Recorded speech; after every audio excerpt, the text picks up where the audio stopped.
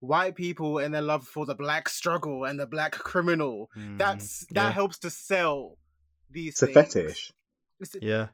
And that's why because I've seen it. All these white journalists are just so into heady and drill. Oh my god, it's such a fascinating genre, isn't it? Oh.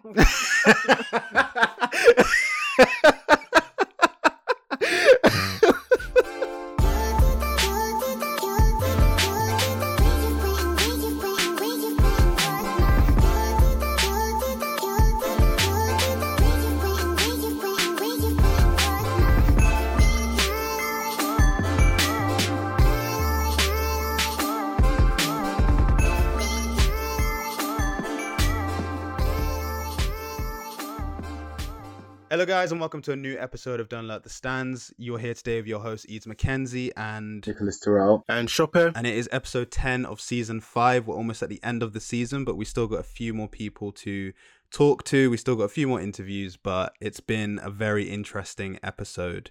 How is everyone doing? I'm good. Yeah, it's been like a fairly average week. I'm okay. How are you guys? Chopin, how are you? Yeah, I'm fine. Okay. I guess for me, I am trying to avoid the news at the moment. I'm trying to just focus on what I can because I know everyone's quite anxious. You can kind of feel it in the air. Just to remind people, we record on Saturdays. So if there's any news you're hearing about when you hear this on Tuesday, we haven't heard anything yet. And there's lots of speculation and conversations in the air at the moment. So kind of feeding off that energy and trying to stay positive amongst what feels like a coming storm. But yeah, I'm looking forward to the rest of the day and just going to take it easy, really. I'm excited to talk about the music that I've been listening to, and some of these topics I'm fairly interested about because I've seen a lot of conversation about them. But yeah, what we'll do is we'll get straight into the episode. So Chope, do your thing. Right, so we're gonna go into the listens now, and I have 2.5. Well, actually, I guess 3, but I'm not going to go too much on the third one. But first and foremost, I'm going to take it to the UK. I'm going to take it to a throwback, an MTV bass kind of moment. So I not randomly, because of something work related, I rediscovered a song that I loved from my childhood by Lisa Mafia, who, for those who those who aren't in the UK, she was the only female member of So Solo Crew. So throwback. But anyway, she had a solo album back in 2003, and there was a song on there that I used to see a lot on television growing up called In Love. And I hadn't heard the song in a very long time. But I just went on YouTube and I was like, oh my god, wow, I used to love off this song. And yeah, I just got really good vibes, just good nostalgic vibes, and just kind of like, what I've always said, that how we really do have like a real history of like R&B hit over here that isn't really discussed and spoken about. And it was a top 20 hit at the time, so it did reasonably well, but it's not a song that I've really seen be discussed or spoken about in the years since. But shout out to Smooth Fuego. When I tweeted on the account, he was the only one that reacted with it, because I feel like none of you others had heard of it or maybe didn't see the tweet. But anyway, I've been playing that song a lot this week, and it was a really good song. And it's just, when life was simple, 8-year-old me, in primary school, No bills to pay. yeah, no emotional weirdness and stuff like that. So yeah, I just was like, yeah, Lisa Mafia, In Love, a really great song. And for those of you who are in the UK and haven't heard that song, please go on YouTube or Spotify or whatever. It's a great song. And her album, actually, I can't remember what her album was called, but I do remember her album actually was not that bad either. But yes, then secondly, we are going into Ty Dolla $ign featuring Ty Dolla $ign. So I believe this is his third album. I thought it was his fourth album because I thought Campaign was an album, but I realized it's actually a mixtape. But hey ho, whatever. So this is his first album in 3 years after Beach House 3 or Beach House 2. I don't remember, but so I'm a massive Ty Dolla $ign fan. Massive Ty Dolla $ign fan. And my story with him is interesting because I think when like he was doing well with Orna and all that, I just thought, this another standard R&B guy. He's not really got any substance or anything. And then a former friend of mine played me his sign language mixtape, and then I realized, oh, so this guy's actually got this guy's actually got real talent. This guy can actually sing, and this guy's actually got great songs. Because I do think that's a massive misconception about him, and I kind of don't blame most people who feel that way, because I guess when you judge him by all the songs he features on and the artists he works with, you probably would assume he's probably not a great artist of quality, because he just has just some generic commercial songs which do well for radio and do well for hits and stuff like that. But if you actually go back on his own projects, like nestled there are loads and loads and loads and loads of gems. So the Beach House mixtapes, Sign Language, all his albums, Free TC, Campaign. Like he's a really great artist, and very versatile too. Like he can really, really fit in various pockets. Like, but I really like him, and he's really in like his acoustic R&B bag. Like, he can play the guitar. And the song on his album called Free TC with Babyface called Solid, which is a great song. But anyway, I'm not here to talk about that. But anyway, I'm just here to say that Ty Dolla $ign is actually a really great artist. Obviously, I understand that he does have definitely some misses, and he does have some just nonsense songs. But I can tell there's more business and more strategy. But so his album featuring Ty Dolla $ign came out last week, and I did shudder when I saw this 25 songs. But then I only saw it's only an hour. And it actually kind of it's an easy listen, actually. Like each song kind of goes pretty. It's like I think they're all like 2 minutes each. I think the longest song is my favorite song, with Music Soul Child, which is 5 minutes. But I think everything else is about two minutes. But no, I really like it. It just kind of really exemplifies and amplifies with the ironic title that don't just surrender him to just being he's just a feature guy. Like this guy on his own is a legitimate institution. Like he's a great artist in his own right. Yes, there are features on most of these songs, but these are his songs that he's songs that he is leading on. These are his tracks, and I really like how versatile it is musically. And I also love that for all the various artists that are on here, he really does a great job of really bringing them into his world, and vice versa. So like the song of Kid Cudi is really good. Temptations. I really love the song Nothing Like Your Exes, which has an interpolation of Chaka Khan's Sweet Thing. Some people may know it as a Mary J. Blige song, but it's originally a Chaka Khan song. And there's Serpent with Fee on here, who you guys know I love. And I love that, and I even just love that Ty Dolla $ign has even like kind of enlisted him. They worked together like on a few songs now. Like he's on 2 songs on this album, and they worked on one of his other songs called Receipts, which came out last year. So I just love their relationship together, and I want them to work together more. I love Tyra in 2021 with Big Sean. Like, obviously, you guys all know that Erica is my life. I'm a stan. I love her to death.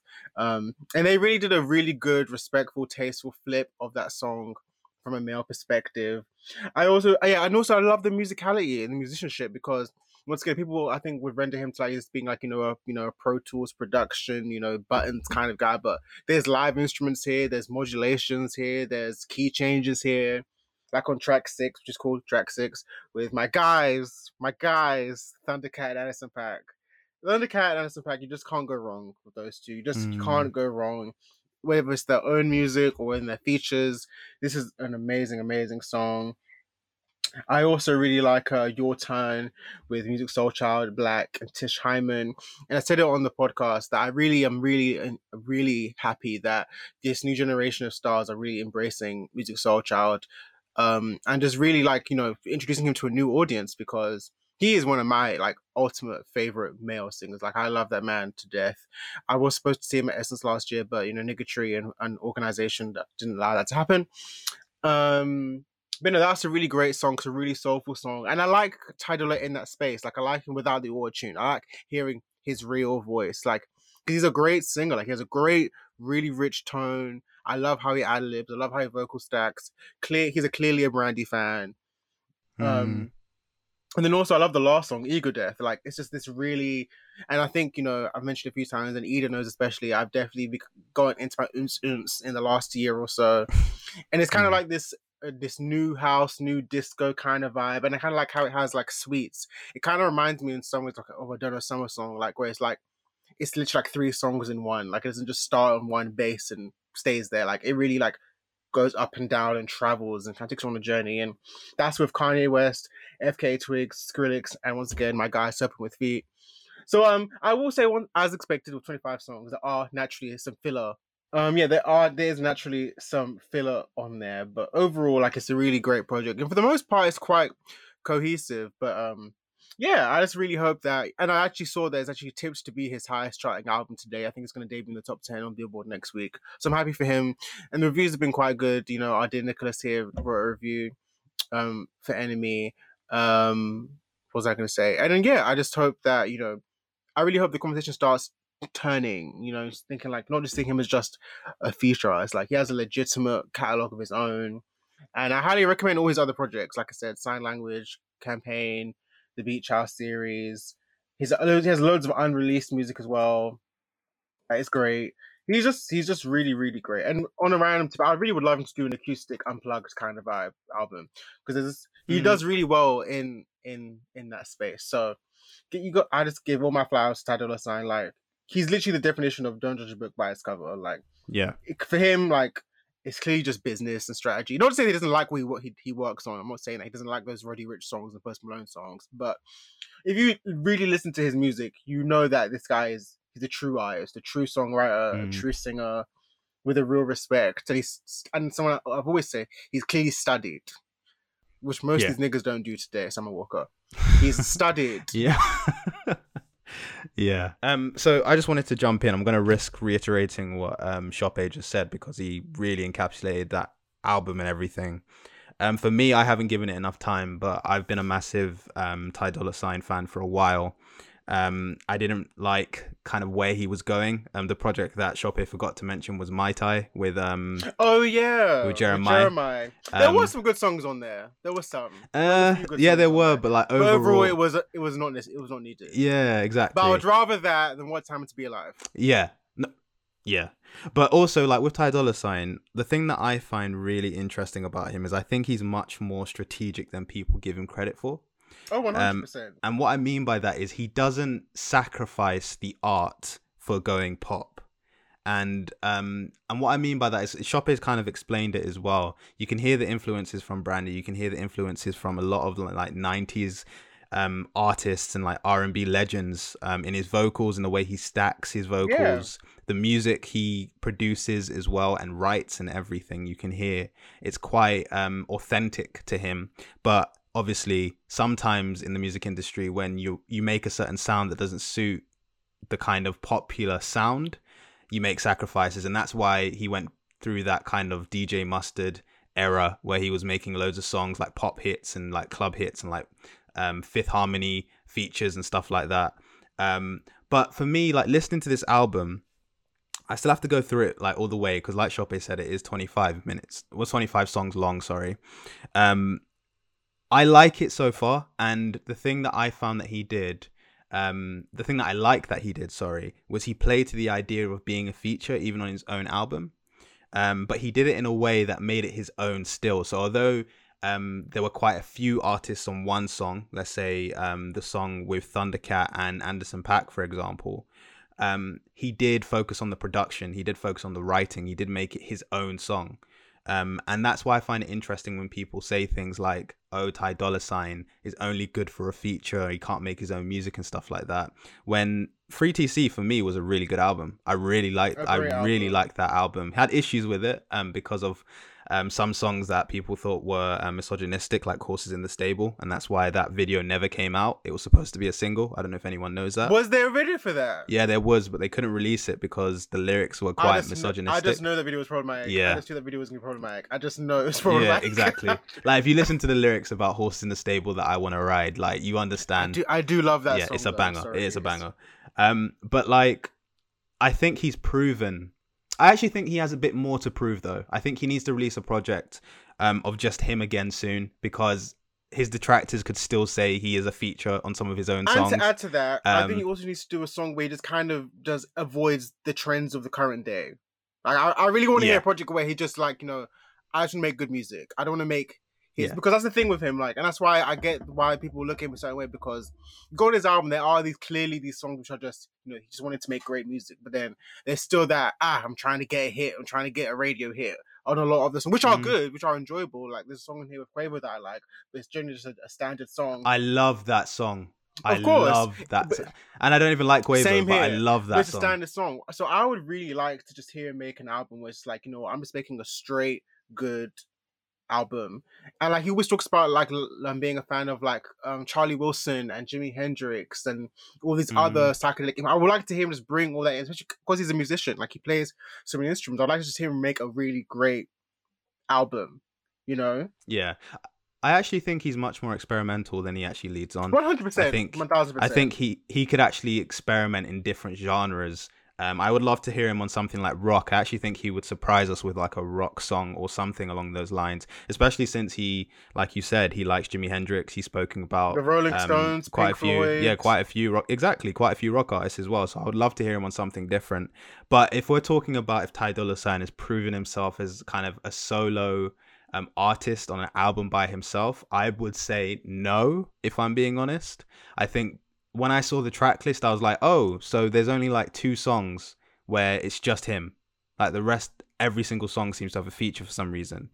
And I kind of questioned that because I was like, but isn't the idea of the album to prove that Ty Dolla $ign isn't just a feature? So I kind of question if he's proven. I think he needs to prove it a bit more. And I do agree with that. But then, like I said, but you can easily go back to various other projects. There are various projects of his where there's not loads of features. Yeah. Like the campaign didn't have that many features. Free TC had quite a few features, but those were clearly like his songs. I thought you didn't like Campaign. I loved Campaign. Oh, I thought you didn't like it. Yeah, I love Campaign. I like everything on Campaign, but I loved Campaign generally. Like Campaign was great. Like shout out to Stealing, R&B, Clean, Zaddy, Dollar, No Justice. Yep, there are Pussy. bangers on that. That's a great song. Bangers. And Free TC. Oh wow. Free TC was incredible. Like I love that album. Most of it was. I love that album. And I think Ty Dolla $ign deserves his flowers. He does kill every feature, and that's not always easy as well. Like working with artists and changing some of your sound or like incorporating it to what they want. It usually works on most songs that he's on. I'm yet to hear it not work. But I'm intrigued about the future of Ty Dolla $ign, what he's going to do in the future. And yeah, I'm just intrigued. But I just wanted to add to Choppe's review as well. But I have a question for both of you before I go into my last one. Mm-hmm. So obviously he's released various projects of his own. Why don't his own songs pop off the same way as feature songs do? Because I hear songs was like, wait, this was a hit. Like, so there's a song on his last album called Know You Better with The Dream and Lil Wayne. I'm like, why was this a hit? Like, why? Like this was a hit. Why didn't it bang? Why didn't it chart? Why didn't it do well? For me, I feel like it's because he's oversaturated himself as someone that is in the background. I don't feel like his brand really presents as someone that really charts like that. Although they are good songs, I don't think people search. Like, I'll be interested to see his SEO and kind of how people search for Ty Dolla $ign and how they find out about him. Because I wouldn't be surprised if most people look for him on features more so than like follow him on his individual Spotify account and everything. So that's my suspicion, because like you said, he does have bangers on there. Like there are quite a few songs that should be in the charts performing much better than they do, but they don't. And I think it's because he leads them and people aren't used to him leading. That's not his brand, which is why, by the way, I wouldn't be upset if he doesn't release another album that's kind of like just him. Like if he wants to continue doing this is my album, but I'm going to have loads of features and it's going to be influenced by so many different people, I'm actually okay with that. But I'm saying I'm assuming if his goal is to prove that he's an independent artist who doesn't need features, then he needs to kind of move away from the feature game. But I'm intrigued. I don't know what Nick thinks. To answer your question, I think that with Ty Dolla $ign, he, like Eden kind of hinted at it, he's established himself as like a feature artist, and I don't think he's done a lot of profile building to establish himself as kind of a solo act and a soloist. Like obviously he's had the projects and stuff like that, but I just think an era to era kind of approach hasn't been taken with him. And I think that like the profile building, the kind of editorial side of things, the videos, obviously he does a lot of visual interviews around album time, but I just think it's not consistent enough with like the singles and the strategy behind the singles. Like I don't really ever see a strategy behind having breakout singles and stuff like that. Just taking a look at his chart history, obviously he entered the game with a solo, not a solo hit, but is in a front of house hit like Paranoid. But in terms of how he's evolved in his other careers, his other songs where it's him as the main artist haven't charted as high. Like obviously sometimes they have on the R&B charts, but they haven't really broken through on a mainstream level to really distinguish himself. And it just leads me to think that his profile building hasn't been as strong in terms of across platforms as well. And I just think even taking a look at his social media strategy, it feels kind of half-hearted. It reminds me more so of like a Party Next Door. Like it doesn't feel intentional all the time. It doesn't feel active. It just kind of feels like very, He just throws them out. yeah, very just like lackluster throwing them out. Like obviously he has a social media presence, of course, but I definitely think he could be someone who I think with, like TikTok, it's super important to be intentional with that and to like to only do it. It only works if it's authentic, right? But I do feel like a Ty Dolla Sign could take a route on the TikTok with maybe harmonies and like the back of house stuff. Maybe even like how a T-Pain came about like a couple of years ago and really showed that, you know, beyond the auto-tune stuff, I can sing. And like if he showed that kind of side of him, I think he would be able to, like you kind of said, establish himself as a vocal stacking giant beyond just the music. Don't discover him like just on a mainstream level and distinguish himself in that pocket out of the men in R&B right now. I think he could really distinguish himself as a cool kid who also kind of vocal stacks and has that knowledge, that back of house knowledge as well. And even looking like at his branding just as a front of face kind of, if he was presented to me as like a client or something, he definitely has like a look. He definitely has like, he can venture into fashion, like he can do brand partnerships and stuff like that. 100%. It's really easy to easily accessible to kind of get him to work, especially thinking about where he lives as well, like in LA and stuff like that. Like I think he's definitely got a brand that's workable. I'm surprised why he hasn't, maybe it's not by force, but I'm surprised why he hasn't really ventured into acting or like done a few bits there as well, like consistently. Because I think that could work for him too. I think there's a lot to be done with Ty Dolla Sign's brand potential. I just think he needs to kind of figure it out and figure out what approach works for him. I definitely think a heightened social media presence needs to happen. Now, I do know he did NPR's Tiny Desk at home a couple of days ago. I feel like, yeah, really showing his voice and really making this album an era would help him. But like I reviewed and said, it's not perfect, and there are some fillers on that album. I do think he would have benefited from a shorter track listing and really honing in on a few songs around that era.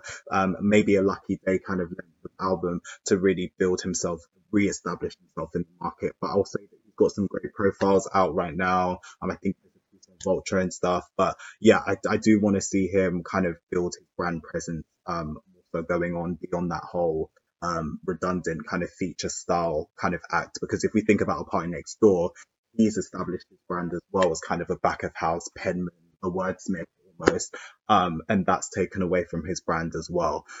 Even thinking about like yeah, and even thinking about like, well, hit or miss, that album wasn't great, the one that he just released, but yeah, it's just about really with Ty Dolla Sign, there's so much leverage there, and he's really well respected as well in his industry. So it's yeah, lean into that, and I think just reintroduce yourself to the next generation and the millennials who grew up with you as well. I think the millennials like who have been on that long journey, because it surprised me when I was writing this review, like it's been 8-9 years now, like of him being here, and I'm like, wow, that's like a really long time for your brand not to be at a certain level. But Yeah. maybe he likes being this chilled, relaxed person. Like again, what I'm learning as I'm doing more of these kind of things and like just looking at artists' careers and stuff, sometimes these artists don't want it for themselves like we want it, and sometimes they're just cool with having a chilled approach. Like, yeah, this is cool, the money's coming in, like I love music, this is it, like I don't really need to promote it to a high level, like my core fans are there or whatever. And it's just kind of like, that's fine if you want that. In an idealistic world, I'd want this for you, but if you don't want that and you consistently show me that, then that's cool. I'll just be here and enjoy the music for myself and like my peers and my friends. whoever consumes that artist as well. But those are some ideas I have in terms of brand execution and brand building again. But yeah, great question. Like that's a really interesting. But I also just want to add on to that.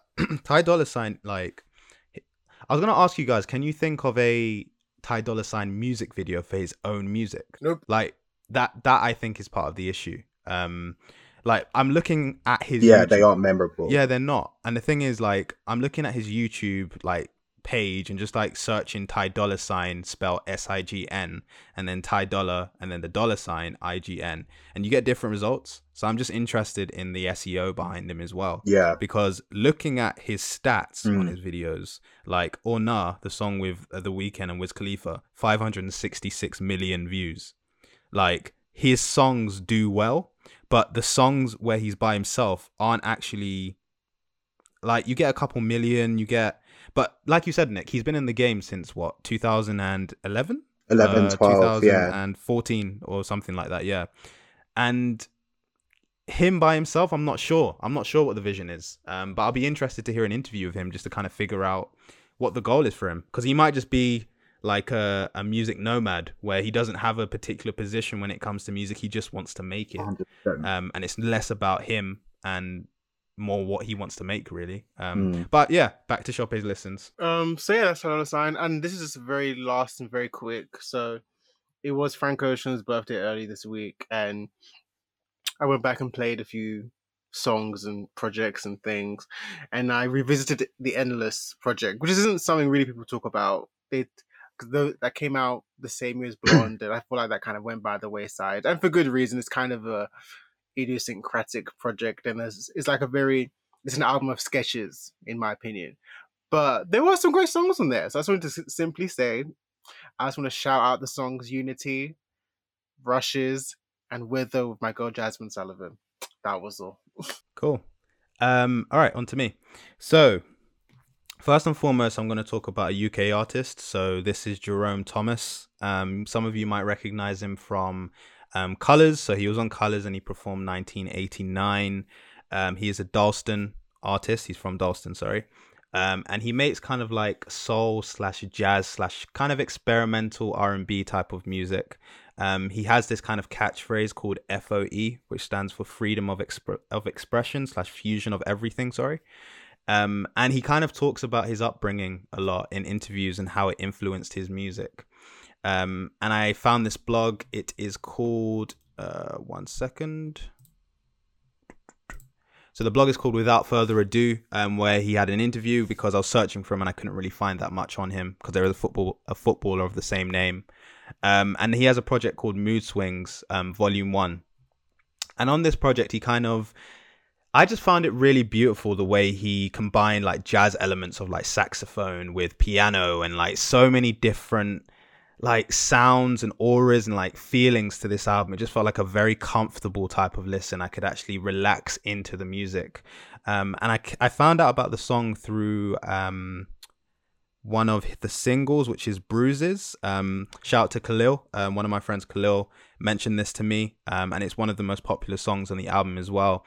And just the overall feel, like I said, it's just a very comforting and kind of studied sound that comes to this. He does sound like he has some form of training when it comes to musicianship. I made comparisons to Sir, Inglewood Sir, and my friend Alex. So we always talk about Alex. You probably know who he is by now, but he made comparisons to the Soulquarians. Which artist is Soulquarians? He just said the Soulquarians. Like he said, it's more similar to the Soulquarians than Sir. From what he heard, because he sent it to me this morning. I was like, I listened to this already, but well, I do know that Jerome is a massive D'Angelo fan. Yeah, and that's very obvious. He said Dwele as well. Yep, I can hear that too. Yeah, I can also hear Eric Benet. Yeah, you can definitely hear the influences. And what I'm finding interesting is as I do more research around Jerome Thomas and kind of just absorb him and his thoughts a bit more, because I like finding out about the artist and their inspiration as well.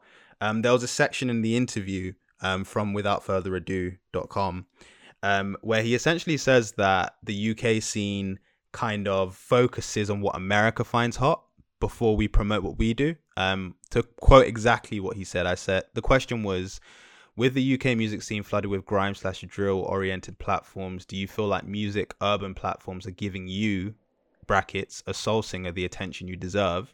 And his response was, no, I feel like the UK music scene is very much still caught up in America. It's like America has to co-sign it before we do, even if it's UK bred. I think it's sad there isn't a lot of platforms for the kind of music that we do, and I feel like it needs to change. I feel like there's so many new artists coming up now that have grown up like me, who are paving the way for themselves and making their own platforms. If they've not been created for you, then who will? And I just kind of wanted to get Shoppe and Nick's opinion on that, really. I know we've spoken about UK R&B UK R&B and kind of how the industry reacts to that and everything. But what do you see out there for UK R&B artists? Like, what are your thoughts? Like, speak on it. Can I just? I was just gonna say that like it's interesting to me that he said that we still focus on the US. Like I feel like I can see where he's coming from, but then I can see so many genres that we just unapologetically love here. Garage, drill, like to some extent, like depending on who you are in the city. And Afro swing, that's not something the US has co-signed or even know about. To be honest, there's a lack of education when it comes to Afro swing and the creation of it. So that I is do super. think with R&B, he's right though. Yeah, that's where I was heading. But with R&B and stuff, I do feel like there's still in some pockets, because I still see some parts of the city which champion it. I just think on a mainstream level, he's definitely got a point. But again, like I don't know, I'm just in a place now where it's like just the conversations that I have. I'm kind of in a space now where like the throwing salt thing and like all of that is just kind of getting a bit old to me. Like I kind of just want to focus on the people who are doing something and build a collective from there. But it must be frustrating from an artist who's putting the whole physical kind of monetary value into that to not get the returns. I kind of get that. You know, music is a business as well, especially for an artist like that who's operating on platforms like Colours, all of that, and releasing projects for monetary gain. So you know, completely different positions from someone from a journalist critic lens from then someone who's actually an artist. You know?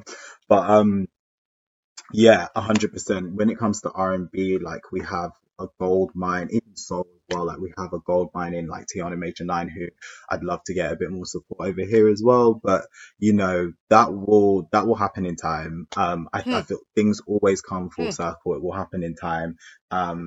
Especially where the conversations are a bit more vocal about what's going on, and like there's a bit more of a consistent thread of like, why aren't you guys doing this? Why aren't you guys doing that? And like an open dialogue with like on the internet and like on various platforms as well.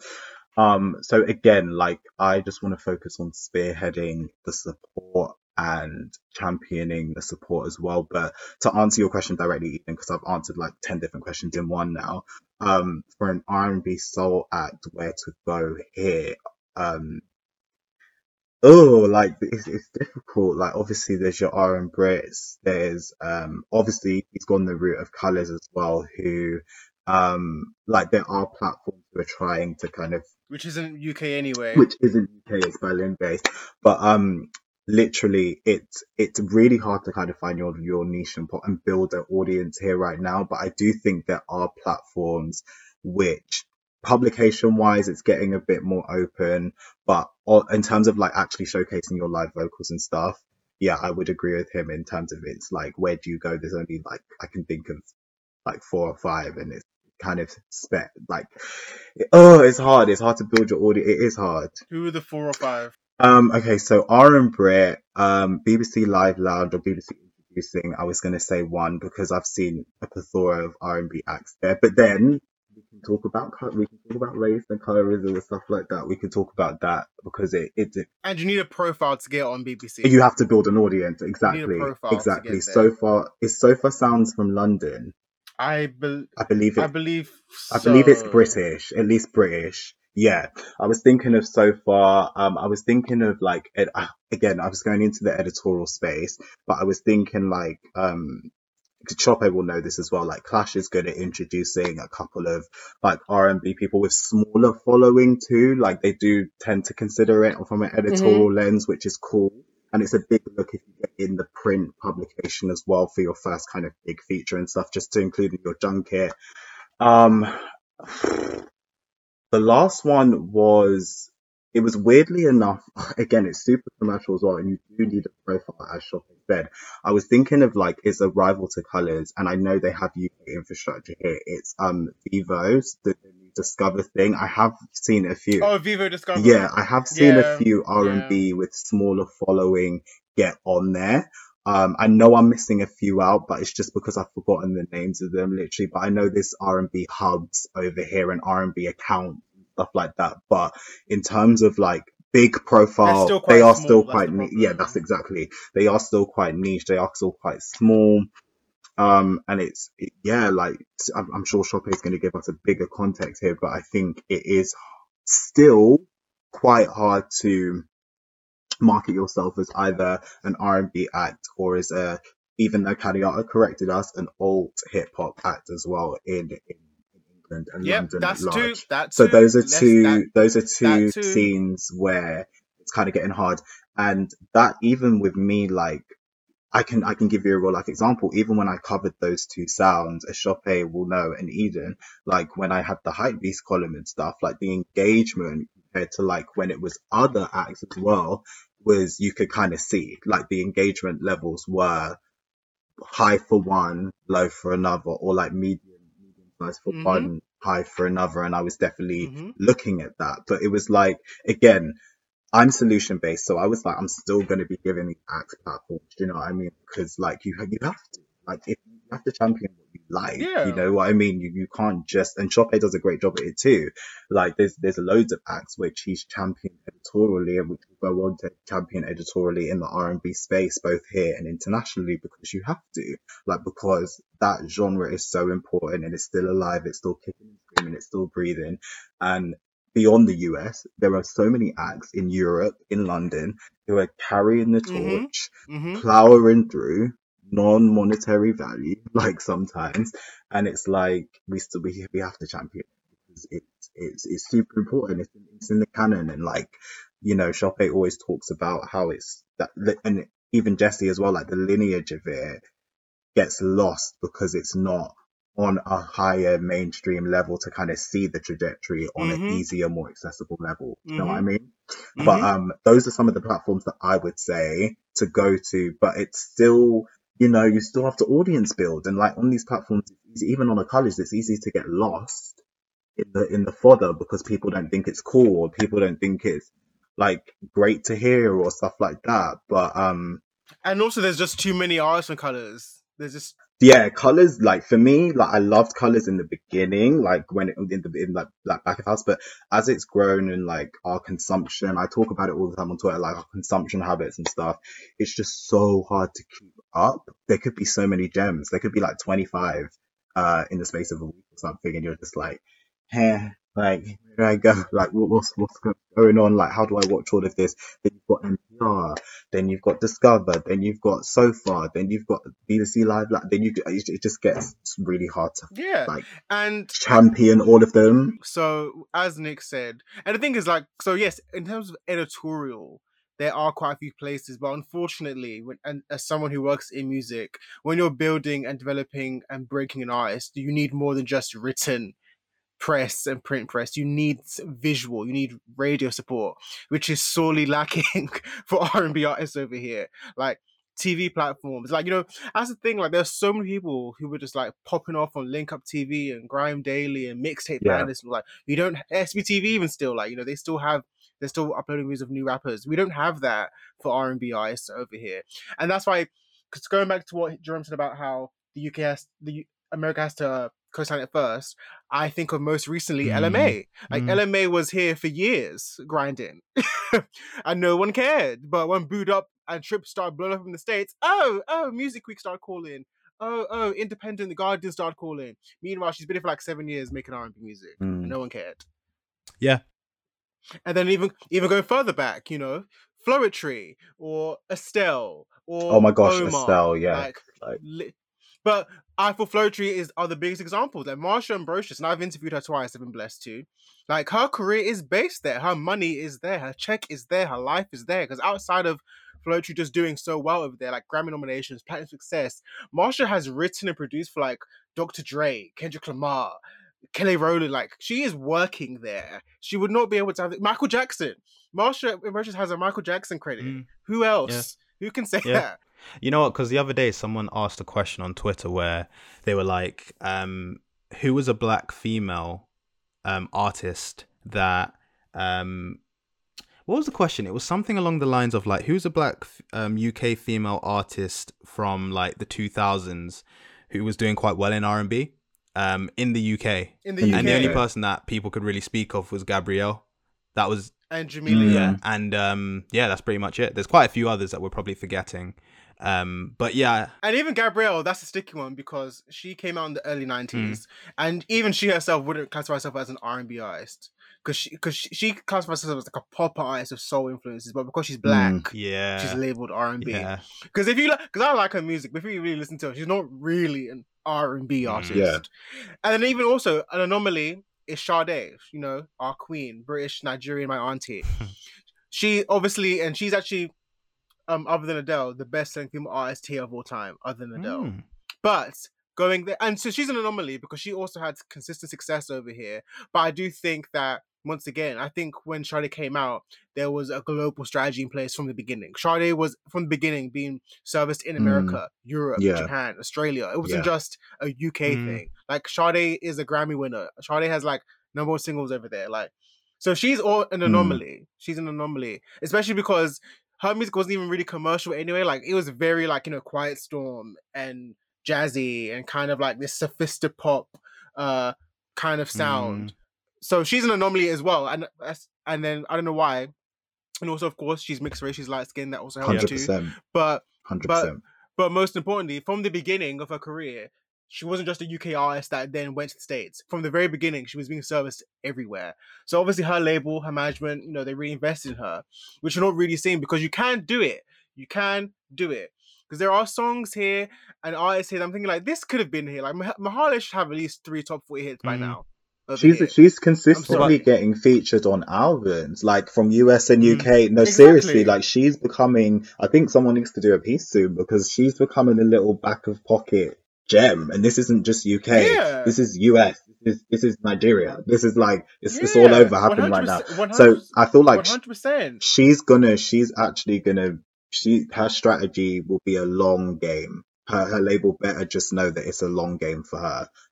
It's not going to be an instant success. It should be, but it's going to be a long game for her, which is cool though. Because I'm sorry, Mahalia, I'm sorry, Sober was a hit. Yeah, I'm it sorry. Like, I know Underground, the streets know it, but that should have been like a top 20 hit. Like, I wish I Miss My Ex. That was a hit. What you did with LMA, how could you not push that? LMA is popping right now in the States. How was that not pushed? How did you not take advantage of that? Do you feel like? And it goes back to what I've always said. Do you feel like I don't know, like, do you feel like on a chart level, like, obviously we know Colour, we've spoken about Adele and Sam Smith, we've spoken about that.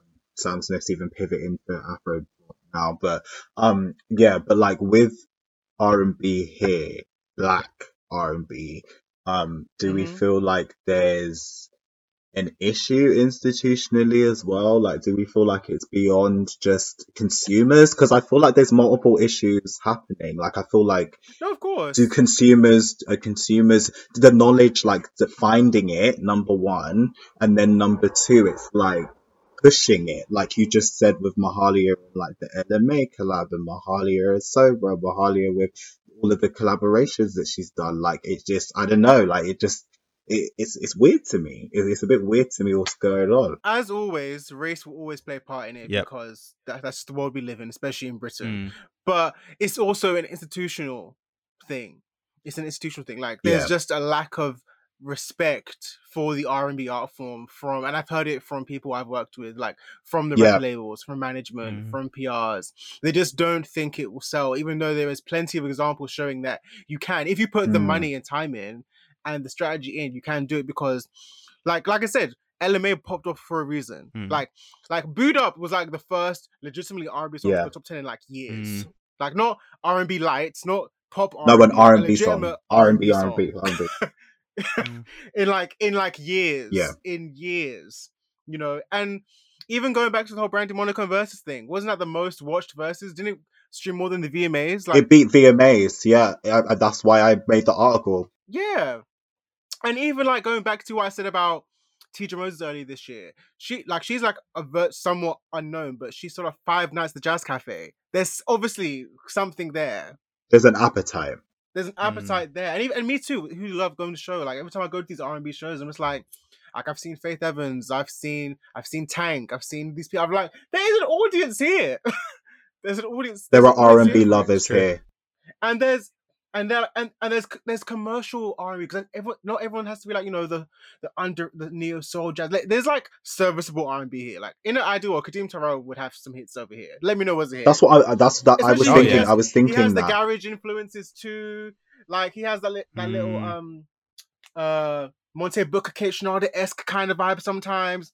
There are so many artists. And let's not forget that Georgia Smith popped off on that kind of sound as well. And the thing is, Thank like, you. even to hit, there's a lane in the UK for garage melding. There was an article even about how garage has extended onwards into this era, and it's super important. And I think adding that to different genres can help just familiarize some new audiences as well. But I wanted to quickly say your label example. I have a story, yeah, but I cannot say who the artist is because it's not my story to tell. But all I'm gonna say is they went into the label meetings. This was one of the top 3. Okay, so Sony, Universal, Warner. And they were telling him specifically that, you know, grime, this was like 2 or 3 years ago, that like grime is the popular genre. You need to start rapping on your songs, forget the R&B melodies, forget the experimentation. You just need to put a grime hat on, because this is what's popping. Look at Stormzy. Look, this is every label's big name now to use as a template. Change whatever genre you work in, you know, just become a Stormzy. And I was just like, but he makes experimental R&B. Let's make this make sense, because like, where do we jump from? This isn't an alt hip hop act, because it would make, even though it's delusional, it would still make a bit more sense. He's actually rapping, but he's singing. Like, there's no rapping anywhere in his music. Why would you tell him to go to become a Stormzy? And I think do you know what? is just a big example. Do you know what? I get why the label said that, although I don't necessarily agree with it. I do think it's important that artists have the understanding of what they can make as well, and I'm interested in the movements of the next R&B kind of generation as well. So like the Manelias, for example. Not her. Yes, her. That song would have blown up if she was a US artist. You know what? Fine. You know, that's true. Let's have R&B that's not quality do well too. That's true. Yeah. So Manelia, Talay Riley was someone in the past who made music, and I didn't know that Scribs. I know it's obvious, but Scribs Riley is actually his brother. I didn't know that. I'm interested in what Scribs Riley does, what Jack James does, and Jack James seems to have more of a US kind of appeal anyway. They seem to be marketing him a lot more over there than over here. And Tiana too. They're pushing her in the States because they know better. Because they know it's not going to be here. Yeah. Tiana Or the soundtrack. The soundtrack opportunity just opened the doors, really. Tiana was just on the Kelly Clarkson show. I'm like, yes, that's right, sis. Go, you do that. You push. Go follow Marsha and Estelle before you. Go follow. Yeah. But one thing I'll say is that just because of Ella May's success, and it happening really quickly, I think that we need to not be naive in that it can take a while to pop off even in the US market. Even though we're seeing traction with Tiana Major, I still think there's a long road to success, which is what I just with Motown, we need to be in it for the long game. Mahalia, we need to be in it for the long game. But I think the difference is you can already see some fruits of that effort being put in the States. 100%, like she got on Afropunk. Exactly. Whereas in the UK, what does she really have over here? What basis does she really have here? But in the States, she has Queen and Slim, Soul Train Awards, Kelly Clarkson show. She's been But the thing is, I think we need to be careful though, because I see US like R&B artists complain about the same things. Like, for example, that article that Nick presented a few weeks ago about how R&B artists are going independent now rather than actually signing to labels. Oh, America have their own issues too. Yeah. Don't get me wrong. The American R&B scene has their own issues too, which I have plenty of opinions about. But the difference is there is more space for them to thrive, even if they're not necessarily being massive superstars. There's more space for them to exist. There's more To spaces eat, for to them get to money, eat, get to get money. money, Yeah, and to make actual solid audiences. Like, Yeah. yeah. Do you know what? You guys asked a question earlier about, do you think it's the platform's fault, or do you think it's like something to do with the artists and stuff like that? I think Nick said it. But in the same interview for I've forgotten his name now. For Jerome Thomas, sorry. For Jerome, yeah. He says something that actually answers that question. So there was a question that was like, when confronted about this topic, referring to R&B and not being represented in the UK, some UK platform owners have claimed they are simply meeting public demand. How would you respond? And his response to that was quite interesting. He was like, well, that doesn't make sense. How can the public decide what they want before they've heard it? You are the ones that show the public in order for them to like something.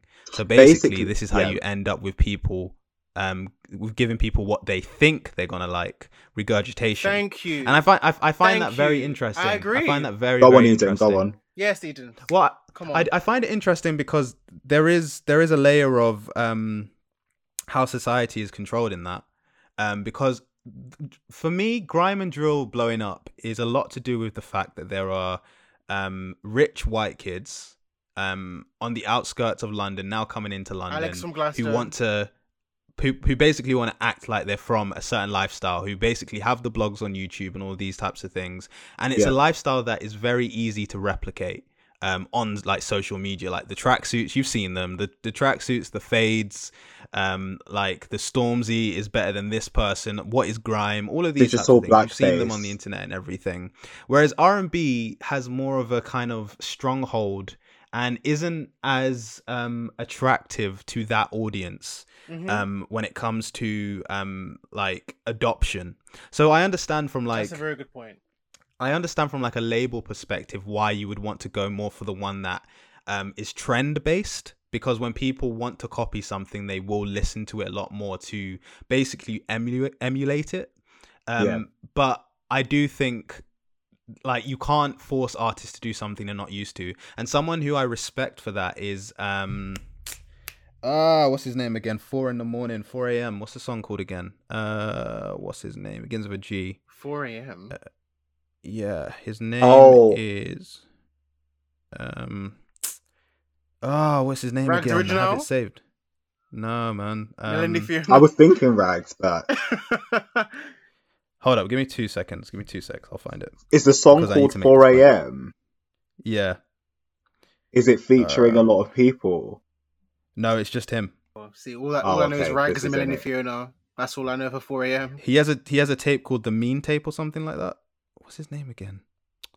Hold up, give me 2 secs. Can I just say to Eden's point before when he's looking, I definitely think like the relationship, the relationship with fashion and grime and UK rap genres, obviously like the lifestyle of grime Adidas has definitely like been a key part of that Nike over the years as well, and like GRM, and even at the start of GRM they were all wearing like Adidas tracksuits and sponsorships. That they like Adidas are eating right now in the UK because they took an early bet. Even if we look at the London trailer that they did a while ago, which Birmingham got mad at, like with all the rappers over here as well, like they took a huge investment, and that helped to like make cultural capital extended into the wider consciousness like across the country, and that's led to why you get digital blackface, which is going on right now, and you get all the reaction channels and all that kind of stuff. I think it's super important to put the context in, because like Eden's so right. Like I think we started off our last season with that guy on Glastonbury rapping all the lyrics and stuff like that, and I think it's so important just to add that context into why something's culturally cooler than another genre. But I also wanted to say playlist culture is so important as well. Like I didn't realize that some people literally just play playlists, and like there's a whole monetary kind of value in playlisting. There's a whole kind of people pay for placements on these playlists, you know. Yep, they sure do. The thing is, like, I if know. labels wanted to, no, you know this, and if labels wanted to really make R&B cool, they could through the They playlist culture. could. So many people They playlists like could. and stuff like that. You could start slowly with a pop R&B crossover, like maybe a Jamelia would have made that playlist 10, 20 years ago, and then like Or transition Mystique. slowly into more authentic Mystique, exactly, like, and then try to transition slowly into like authentic R&B being marinated into that as well. It's really not hard to do these things. I don't get why people are acting like it's super hard to do them, you know, and make something cool. But I also want to add Yeah. on to that point before Eden goes. I want to say this also from a PR standpoint, and I've seen this working with some of the artists I've worked with. White people and their love for the black struggle and the black criminal. That Yeah. helps to sell these It's a things. fetish. Yeah. And that's why because I've seen it. All these white journalists are just so into heady and drill. Oh my god, it's such a fascinating genre, isn't it? Oh. Shoppe, we've spoken, you know, about this. I'm not going to blacklist myself. We're not going to do that. Yes. There's certain figures who can't. They love it, whether it's US, whether it's UK. When there's a black struggle, when there's jail involved, oh, they're getting a feature. Honestly. And the thing is, let's talk about how this is super intentional, because there is an agenda to make us look like we're only associated with certain 1000%. forms of activity. 1000%. 100%. You can praise us and spite us in the same tone. Two things can be true at 1000%. once. That 1000%. And that's also why R&B won't sell, because unfortunately with grime and drill, even though they obviously, you know, respect the music as music, but there's also, and all things about PR is about creating stories and narratives and, you know, make them sellable and serviceable. R&B is just about, hey, this is a great artist, this is great music. There's no real controversy there. Kind of like, oh, there's no poor nigga story there. There's nothing like that. So yeah, go on, Eden. Yeah. I think in a nutshell, what we're saying is, like, for things like grime and drill, for a lot of people, it's a costume more than it is a genre. 100. Whereas like R&B, for example, is something you kind of, it doesn't really come with a uniform. It doesn't really come with a certain type of thing that you can just steal. Oh, actually, you can steal the Hotep aesthetic. Let's not pretend that you can't. But it's not as fashionable. Relationship. That's more associated with hip hop, though. Hoteps are more associated with hip hop, in my opinion. Okay. But the artist I was thinking of, by the way, was Giovanni. And the reason I mention him is because I literally messaged him. I can't remember when this was. Oh, in May. I'm looking at the DM right now. And I was like, I love the music. Have you ever thought about doing something similar to iSong? And if anyone doesn't know who iSong is, he is an R&B artist who produced, I think, the first R&B song on drill. And I was just thinking about like the trap soul element and how Bryson combined the trap and the soul elements of music together to obviously create the album and everything. And I was thinking, who could do that, something similar in the UK but with drill? And I was like, Giovanni is the best person. So I messaged him and he was like, Universe is another one. Yeah, Shay's Universe. Yeah. And he was like, yo, love for the shout, but I feel like I would be forcing it, rather it comes naturally. And that's something I respect, because I genuinely think if he did jump on it, I think it would work for him. Like, I think it would work in terms of aesthetic. I think people would call him a pioneer. I think people would give him all of these different types of names, because drill is popular at the moment. He has the aesthetic down. He's very, like, we've reviewed his music before on here before, and I did say that he reminds me of like a UK OVO artist in some of the things that he makes. So I actually think it would blow. But the fact he's so, he loves his sound enough to respect it and not force it is something that I think is very important and key to this conversation as well, because I feel like drill and R&B are on completely different spectrums when it comes to kind of the mindset people approach them with. Like, drill is quite a violent genre. Like, if we're being completely honest, it is a very violent genre, and it has a certain type of mood that comes with it. We spoke about this in our episode with Drill Minister as well. Whereas R&B, depending on the song, like sometimes there's heartbreak, sometimes there's love, sometimes like it's based around positive emotions, or like making the best, or just kind of grieving situations. So I understand dichotomy, I understand the issue and all of those types of things, but R&B artists in the UK do deserve a lot more, and I'm never surprised when they go to the US to get more. I'm not surprised that Angel was out in America with Brandy, like recording songs and stuff like that and writing for artists and all these types of things. I'm never surprised, because it doesn't seem like they have a lot here to work with. So Yeah. And So cool. I even look back at some artists, and we will end this now because we've got Yeah. Nick starts to do his listens. But thank you, Edith, for bringing it Yeah. up. So, and also Jerome Thomas is great. He's an amazing artist. I'm a fan of his as well. Yeah, from what I've heard as Yeah. well, 100. I just got my one last listen, and then Nick, you can jump on. My last listen, I have to mention it, otherwise Instagram's going to keep chasing me with these adverts for some reason. Is Her, Damage. Yes, Guys, I don't understand why Instagram have been advertising this song to me every single day. Yo, every Twitter. Every single day for the last 2 months. no, or but that's something, good I though. finally listened That's to it. good. That's good though. Force it down our throats. That's what we should be doing. That's what we should be doing. It goes back to Actually, yeah. In terms of the conversation, it we goes just back to had, Jerome's it's good point. progression. Force it down our Yeah. throat. That's what you're supposed to Yeah. do. And if they don't like it, no, you will make them like it. And if it'll catch, And the thing is, it worked. Thank So- you. So, it If it's worked. good, I actually it'll loved catch the on. song. Yeah, exactly. And this did catch on. And I must say, the algorithms for Instagram when it comes to music usually do work for me as well. So I am really enjoying this song. But I realize it's taken a lot of time. So I'll just say, listen to Damage by Her. It's the one song that I've liked from her recently. The other songs that she released before this, the reggae influence one, I didn't like. Hold On, I haven't listened to That's a yet. I great see that's her song. latest single. But I'll take a listen to the rest of her songs and everything. But Nick, your listens. Yeah, I just wanted to say that for her fans, I definitely know for facts that she's gearing up for debut album mode, so that's cool to finally hear. And I like Damages as well. The adverts are really cool. So She was yeah, sick I on really the like the cypher as well. adverts I as well. forgot to say. we'll get to that. She's someone who will definitely be here for the long run if she can get the music together, because everything else is in place. It's just the music, but it's heading in the right place. Last two singles, so happy.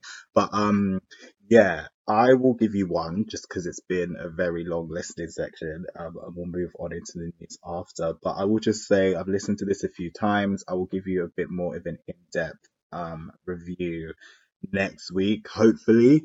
But I just want to say shout out to my Jamaican brother Busta Rhymes. Thank you for coming Yes. back. Yes. This project right here A pleasant is surprise. everything I needed and more. Everything, every single thing I needed and more. And do you know what? Busta Rhymes has been one of my favorite rappers ever. I think it's just because of the Jamaican influence and the fact that he was unapologetic with that in New York, in London, coming to Notting Hill, there's vintage photos and all that. Just the diasporic ties that he has and really honing into that and not being afraid to do that.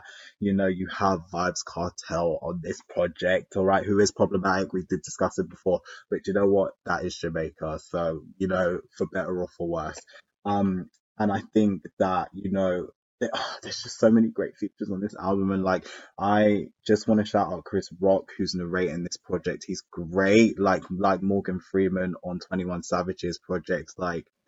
We need more of that. I want more, and I know there's been more in the past as well, but we need more of that right now because I love it. I love the experimentation with different genres, with using a narration tool, and obviously 21 Savage is leaning into more societal political themes as his music grows, while still being fun with it as well. But with this project, it's extinction level event to the Wrath of God.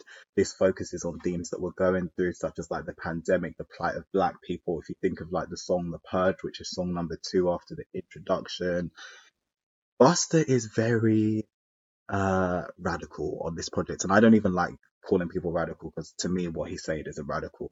But throughout this project, and especially starting things off on The Purge, he's super radical, and I love that kind of that topic focus, of Black people. We are going to riot in the streets until we get what we want, and that's that on that.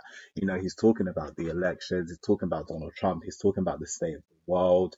I love that Old Dirty Bastard was here on song number 7, Slow Flow. I love what he did with Belle Biv DeVoe on Out of My Mind. Oh my god, if Shoppe, I don't know if you've heard this song yet, but I've heard the whole album. I love it. The way he tears that production apart and that sample, yo, it's so different, but still sounding the same, still sounding nostalgic. But Busta Rhymes is Busta Rhymes. He will bust a fucking rhyme. He will literally Come on, kill Nick, you you with better the flow, stand. kill you with Yes. the inflections, kill you with what he's saying. And the delivery, like, he is one of the best rappers in terms of delivery hip hop has ever seen. Like, seriously, like, this is not an exaggeration here. Um, yeah, that sample there, what he did with it, incredible. There is so much interpolation across this project as well. Him and Rick Ross standing side by side on Master, Fard Muhammad is just two people who, when they enter the song, you gotta listen. Like, Rhapsody, Before you have to continue, shout can I Rhapsody out. say Go on, go on. I did not know I needed that till I heard it. Buster and Rick Ross on a song. And so I was playing it Yeah. yesterday, like, hey, just a fucking boss of a song. Boss of a song. I was Boss just, of a song. you know that I don't know if you've seen that meme of Vincent Herbert just bobbing his head. Yes, That was I me. have. Just I have. head up and down, head up and down. Yes, that song Yes. knocks. Sorry, continue. Honestly, no, you're right. Yeah, Rhapsody, I have to shout her out because Rhapsody is just becoming that girl. I did speak about her with Reasons album. I've listened to her solo works as well. Sojourner, like, she is just a boss at this game, and like, put a nostalgic, melodic sample in front of her and she's Sunday. She is Sunday personified. The day Sunday, she is that personified. That is what you need every single Sunday. A verse from her, a song from her, a chorus from her. Like, she super incredible on this album and such a great addition. Obviously we've got Mariah Carey sampling there, interpolation there. She sounds great. This is the song Where I Belong. And I think, again, it's just great to hear two legends in their respective fields just go back to back. It's great. It's great. And I think something that Buster did correctly was finding the balance of the old and the new. And that is something that I really appreciate from him as well. Anderson .Paak makes an appearance on this project too. It is 22 songs long, and I'll probably say there's about 2 or 3 out of that which is filler, which is amazing. That is amazing to me to have only that. But oh man, this album, I seriously 3 listens deep, and yeah, like, this is an old school album which I'm not gonna stop putting down. I already know that this is great. If you love societal takes, if you love talking about the state of America right now, if you love older school productions and sampling, jump on this one, man. I have nothing negative to say bar like 3 fillers. Yeah, incredible. I second everything you said. All right, you sold it to me as well. I Seriously, literally, I was playing nothing but this and Wizkid yesterday. This album is really good. I need to jump into Wizkid as well because I've heard I've heard that, there's some magic that I need to press play on, but yeah, I'll probably I've be heard it's discussing it beautiful, next week. so But no, everything Nick said about Busta Rhymes' album, honestly, one of the biggest surprises of this year. I did not know I would be enjoying a Busta Rhymes album in 2020, but there's a song in there which I love called "Don't Go" of Q-Tip. I love the song Kendrick Lamar too. yeah, Q-Tip's great. Yeah, I second everything Nick said. I highly recommend it too.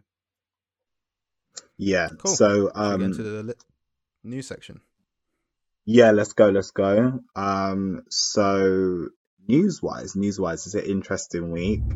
I'm gonna summarize this first one best to my knowledge because a lot of it is hearsay. And I'm just we could just go back and forth once I present what I know, okay? But this is Diplo. This is regarding the producer Diplo, who denies living with TikTok star Quenlin, I believe her name is Blackwell, who is 19 years of age at the date of this recording.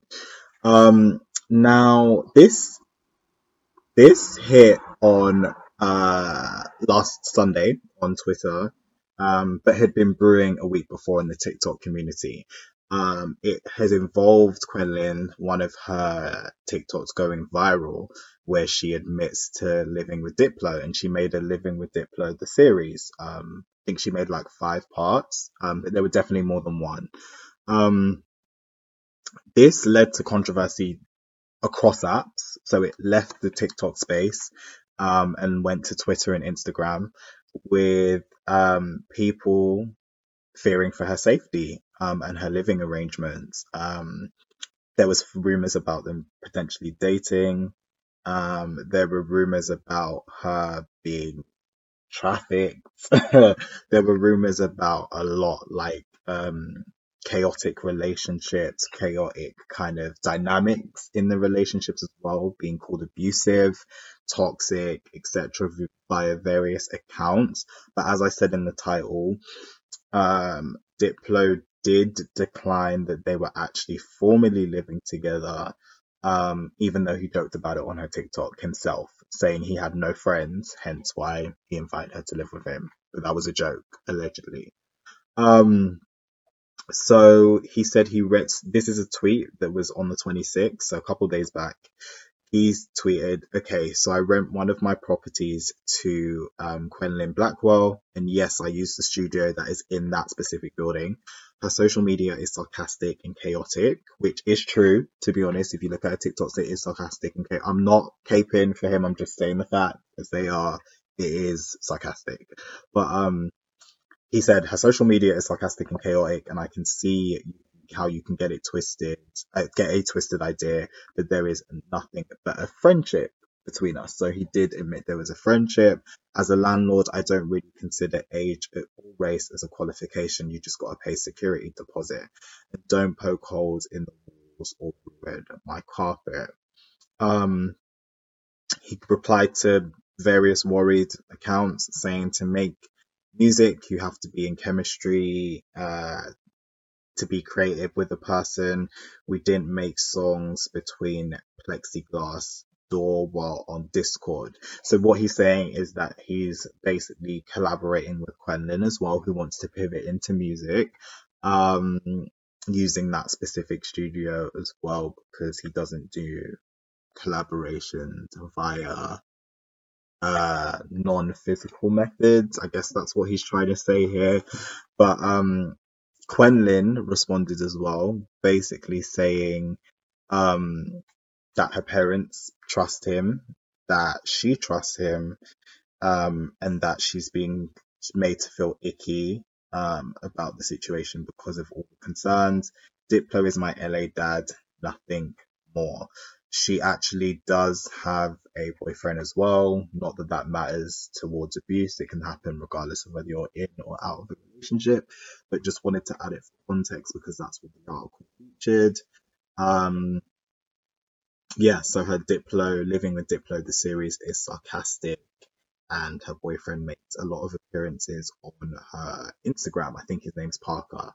So this led to loads of social media conversation. I'm just going to try jump to my DMs from what I saved, but I'm not going to reveal any of the accounts because I just don't want to incriminate a lot of them, but not incriminate, but put them at risk, you know.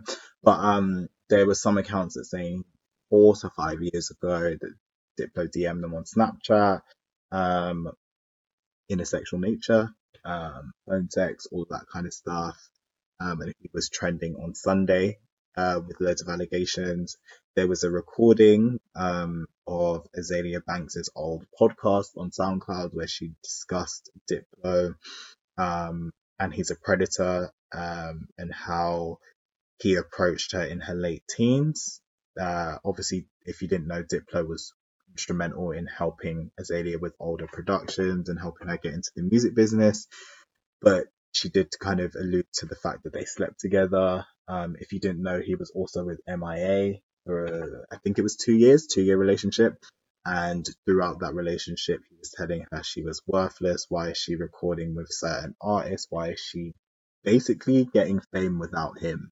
And that MIA has stated that publicly in interviews before. You can definitely just search MIA and Diplo, and that will come up 100%. It was, very high profile publication. She's mentioned this on post breakup. So that's all I'm going to say, just to not make it too much more complicated than what it already is. But he's denied the claims that he's formally living with Quenlin. He's just renting out his property to her. And there were accusations of sexual, emotional, etc. abuse from various celebrities, non-celebrities, the celebrities including Azalea Banks and MIA, and the non-celebrities including Twitter and I think Tumblr users as well. And Snapchat users, of course, because Snapchat was the screenshots which we saw. But that's all I'm going to say for now. What do you guys think of this new topic? So this is a topic that I always try to avoid talking about because I feel like nothing has been made official. There's not a lot of information out there, and I just don't know. I just want to make that very clear. I don't know anything about this situation. I haven't been keeping up with it, but whilst Nick has been talking, I've just literally been scrolling through comments and stuff like that, and kind of looking at the evidence that people are putting forward, because we don't always need newspapers to actually make things official. But like, this is why it's important that like your history is important. Like, the things you do to other people is very important, because one day a situation will happen and people will rightly so bring it up to say this is a question on this person's character. And I've seen a few things about Diplo, just scrolling through the comments and everything, about how there was allegedly a hashtag that went around with underage girls like twerking that he released and asked for people to do. Obviously, Nick has spoken about the voice notes that and pictures that have been sent from underage girls and stuff like that. And this isn't something that is foreign to the music industry. So like, it's not something I would be surprised at if it was the case. And I'm not necessarily saying he's guilty, but I wouldn't be surprised if it was the case. Azalea Banks saying that obviously things happened between them when she was younger on a podcast, that makes me lean more towards believing her. Let's remember Russell Crowe, like what happened there. Yeah, exactly. Him admitting that it was real after publicly saying it wasn't. So I agree with you. I think it's a hard one. It's a hard one. But the one thing I think we all agree is I hope that, I want to get her name right, Quenlin. Yeah. I hope, well, her name's Quen Blackwell, I think, but whatever. But Quen, I hope that Quen is okay. And I hope this isn't something that she comes out later on about. I hope it is what she says it is, because with grooming, it's not a situation that is always obvious. It's something that is there's an underlayer to it. You don't even realize what's going on a lot of the time. It's quite emotional in its bait, and kind of makes you follow like a breadcrumb towards what eventually happens. But just looking at some of the comments, it does look like something people should be investigating. But I think it's too early for me personally to comment on, because I don't know anything about it. But there seems to be a lot of evidence out there. Hopefully it gets out someday. And he faces the consequences of those actions if he is guilty of them. But I'll wait and see what happens. So I also want to draw attention to a deleted tweet that he made in 2010. Oh. You can't start a sentence like that and it not be juicy, man. So he said on the 6th of June 2010 at 4:27 a.m. in a now deleted tweet, "Girls born in the 90s, I have to stop sleeping with you." I saw this tweet as well. Which means at the time he would have been 31 and the girls he was referring to would have been between 10 and 20 years old. So there's that. And I think there's another tweet, I can't find it now, but he basically said he made light of the R. Kelly situation, saying that I should join the sex cult R. Kelly fan club or something like that. But that was also deleted too. But something to that effect. So when I saw that, and then the Azalea Banks story, and that someone else came forward, actually, I can't remember her name. Krayshawn, some rapper, came through. Gucci. Oh, Krayshawn. Yeah, she said something about how he was very emotionally abusive and manipulative when she was young. So, as I've said before, there's no smoke without fire. So obviously, in this case with the Quen girl, that might be innocent. It might be, but either way, it's drawing attention to the fact that this man clearly has some sort of reputation and history with young girls and just being manipulative and abusive. And that just brings the question, what is it with these industry people and young queer people? I just don't get it. What is it? with indie people. But also, like, just thinking from a logical point of view, if you've got all of these allegations and you're deleting tweets and all these types of things, if I was like, I would never be in this position, just to say, but if I was in that position, I wouldn't have someone who's underage or young in my premises. Like, it's just, it's too easy. It's too much. Like, you should just be, if you're not guilty of this, your solution should be to stay away from anyone from a certain age. And the fact you're continuing, despite the fact you've deleted tweets that have suggested such, is a bit suspicious. Like, it brings questions. Yeah. I just think that this industry will continue to protect abusers and stuff like that. There was a conversation this week that happened where Black women specifically, as well as Black men, were protecting someone in the podcasting industry that, you know, has alleged many to many. We know him, you know. Well, Joe Budden. Oh, Joe Budden, you know. But yeah, there was a conversation where Black women and Black men, some Black men as well, were defending him and like getting restorative justice, but they weren't really doing restorative justice, and like it was just we're talking about Joe Budden. Oh, okay. Yeah, and there was a conversation on Clubhouse like about him and all this kind of stuff like that, and he was in the chat. The Rock Nation brunch social app. Literally, like there were Black women arguing with Black women, and I was like, this is about Joe and whether he's abused Black women, and I was just like, this isn't happening. Like this isn't happening. Like you guys are just arguing against each other, like whether he did or didn't do it, and the fact that you're not cancelling him for this, and it was. This industry will protect people. And Diplo's white. Okay, so like, yeah, like if it's happening in our community and it's not happening, then imagine what's happening in these communities. It's just the people who slip up too much who get caught, but then if you can cover your breadcrumbs, you're good. So it's like, I don't know, man. I don't really see a solution because it's just perpetuated every single day.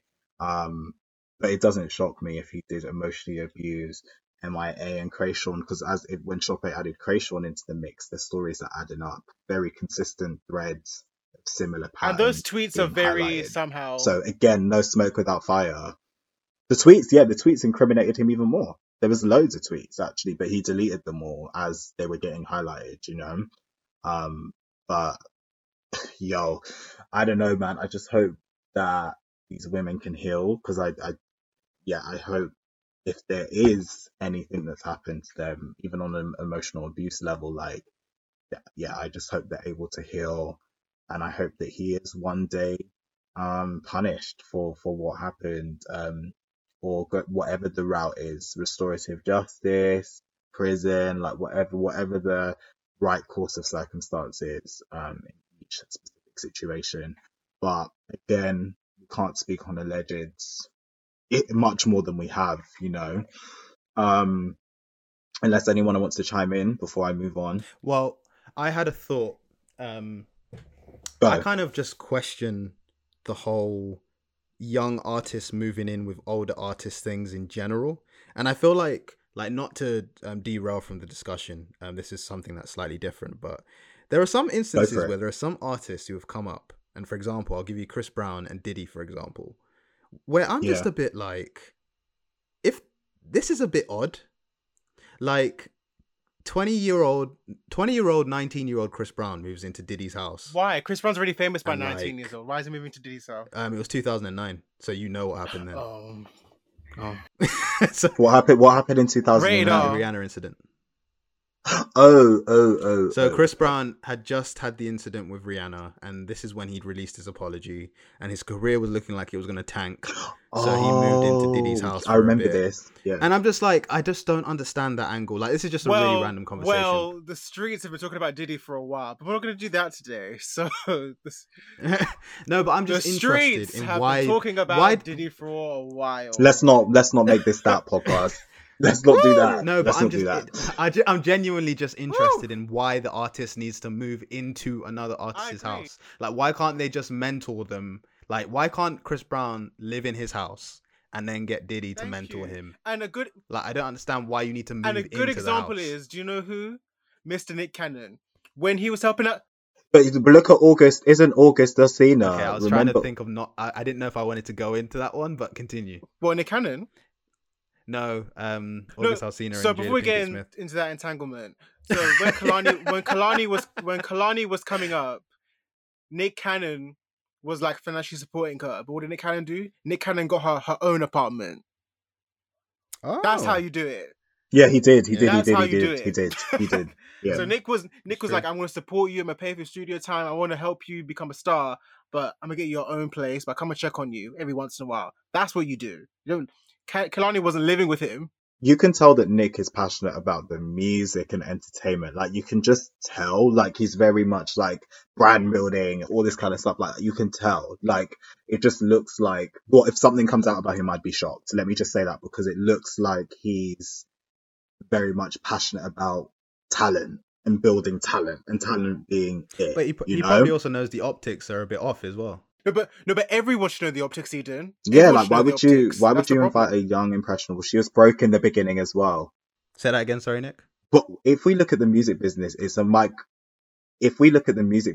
microcosm of society, and there's a lot more evil than good that's in powerful positions. Do you know what I mean? So I think that with this industry and stuff like that, and let's not forget that the industry is very touchy-feely, like, from what I've seen anyway, very touchy-feely. So these people moving into each other's houses, doing image, doing all of that doesn't really shock me, because people are literally dealing with unsolved issues. People are lonely and famous. Like, that's why they do it all. They're like, come, let me be your father. Let me do the father figure thing. Let me do all of this. And like, it's, to me, very much like people who just got money without resolving the issues that they have internally and all that kind of stuff.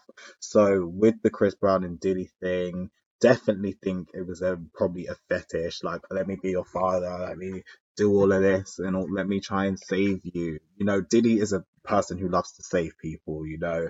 So the whole moving in thing in that context, The best thing, Diddy will save them, but will throw them into the fire at the same breath. This is what I'm saying. Like, he's where the money is. Let's not forget, Chris Brown was at the height of his career when all this shit happened. Like, he was very much at a huge position in his career, young enough to have that audience, the positive face, the brand partnerships, the early brand partnerships, the award wins, all of that, just the iconic status almost. And it was like, yo, we need to get money from this. We need to save him. And that's probably what it was, the protection of brand over Rihanna.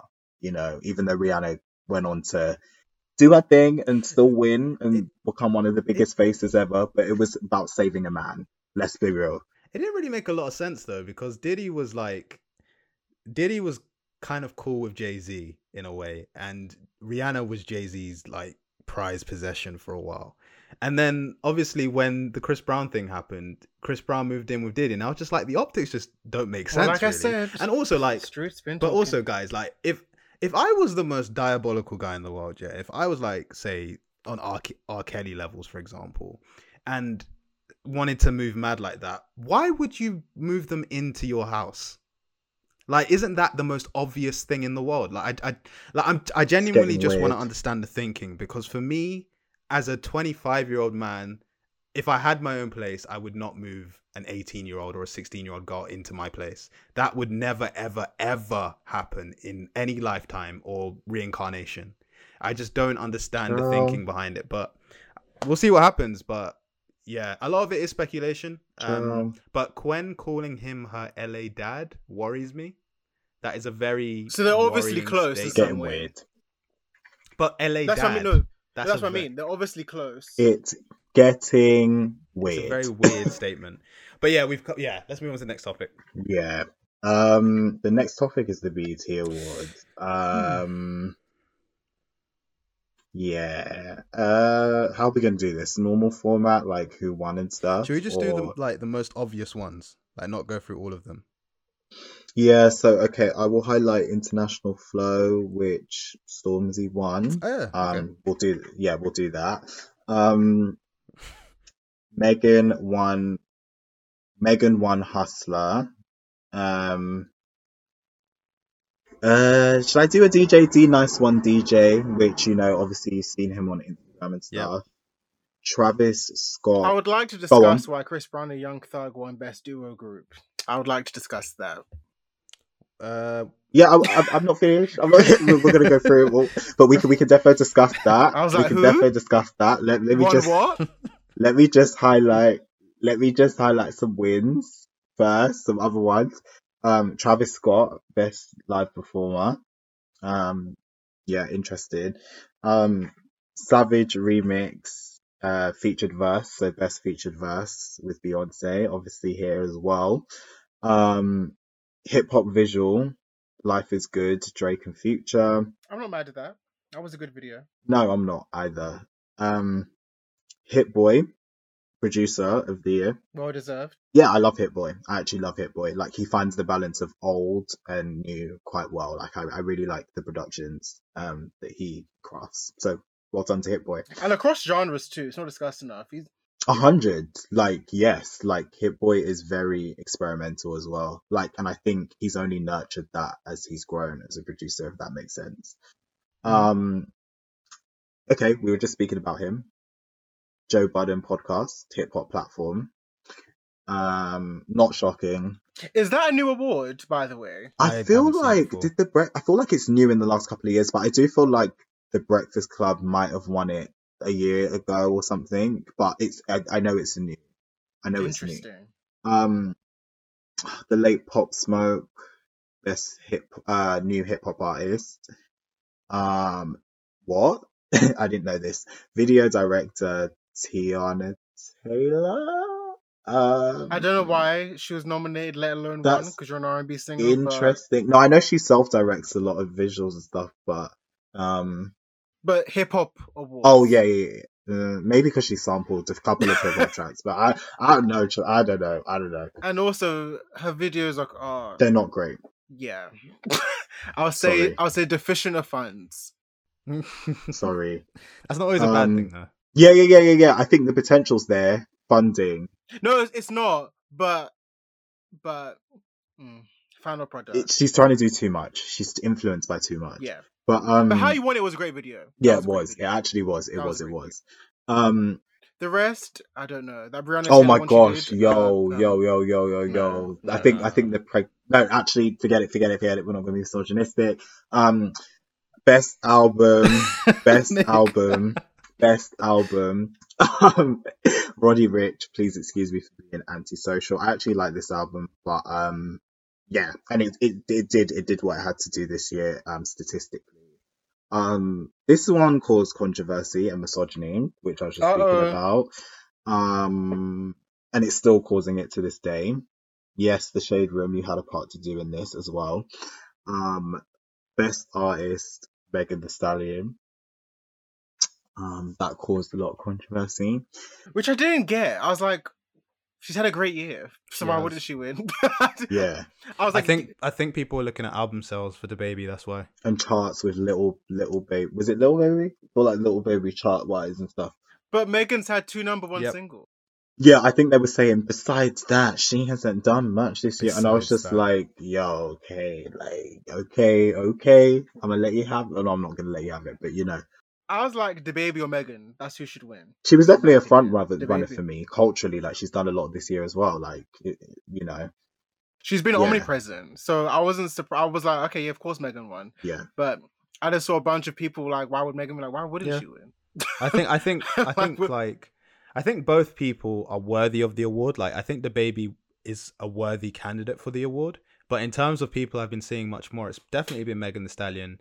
Her music has had a lot more impact. Like you said, 2 number 1s. Personally, I don't like her music, but I do like her personality, and I like the things that she stands for as well. And also, just looking at her Yeah. socials, a lot more people talk about her more. Like, she's had an incredible year. So But DaBaby's done very well too. He had a number 1 Exactly. single. He's had a number 1 Yeah. album. He's done The very baby's well this doing year. quite well. I like his Like, music, though. yeah, like the baby's done quite well as well. Like, I think all are worthy. Like, but the misogyny just came out to play. I don't know why Drake was in this category, but I know what he's done in the last like, year. I don't know why Drake was yeah. here. They just put Drake. They just put Drake Drake was just to like- be Drake. Like, they just put it there. It's just like throwing Beyonce in there. I'll just Yeah. put her in there. Yeah. Just Yeah, put her just dash him in. just to fill it Yeah. up, you know. So duo or group, Chris Brown and Young Thug, Who? yeah, they released a joint mixtape, I believe. Yeah. Guys, Chris Brown is smart. I don't care what anyone says. Chris Brown I'm is sorry, smart. but He knows what he's doing. I'm sorry, but you said best duo group. I saw Chris Brown. I'm like, Chris Brown, what? I was like, what? I know. Also, no. If it was Fan of a Fan, would you say anything? Yes, because that mixtape No, was but trash. like I think they're a duo as well. I think they kind of position themselves as a duo. What's their duo Fan name? of a Fan. Chris Brown and Young Thug. No, the Young Thug one. No, I'm saying like if it was Fan of a Fan, if it was Tiger and Chris Brown who won that award, would you be questioning it? Okay, maybe not back then. But we're not 2015.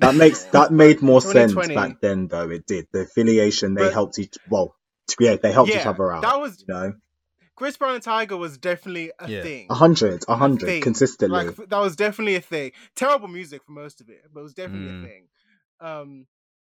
But I was like Young Thug. I'm like, when did this happen? They did release a tape, though. They did. No.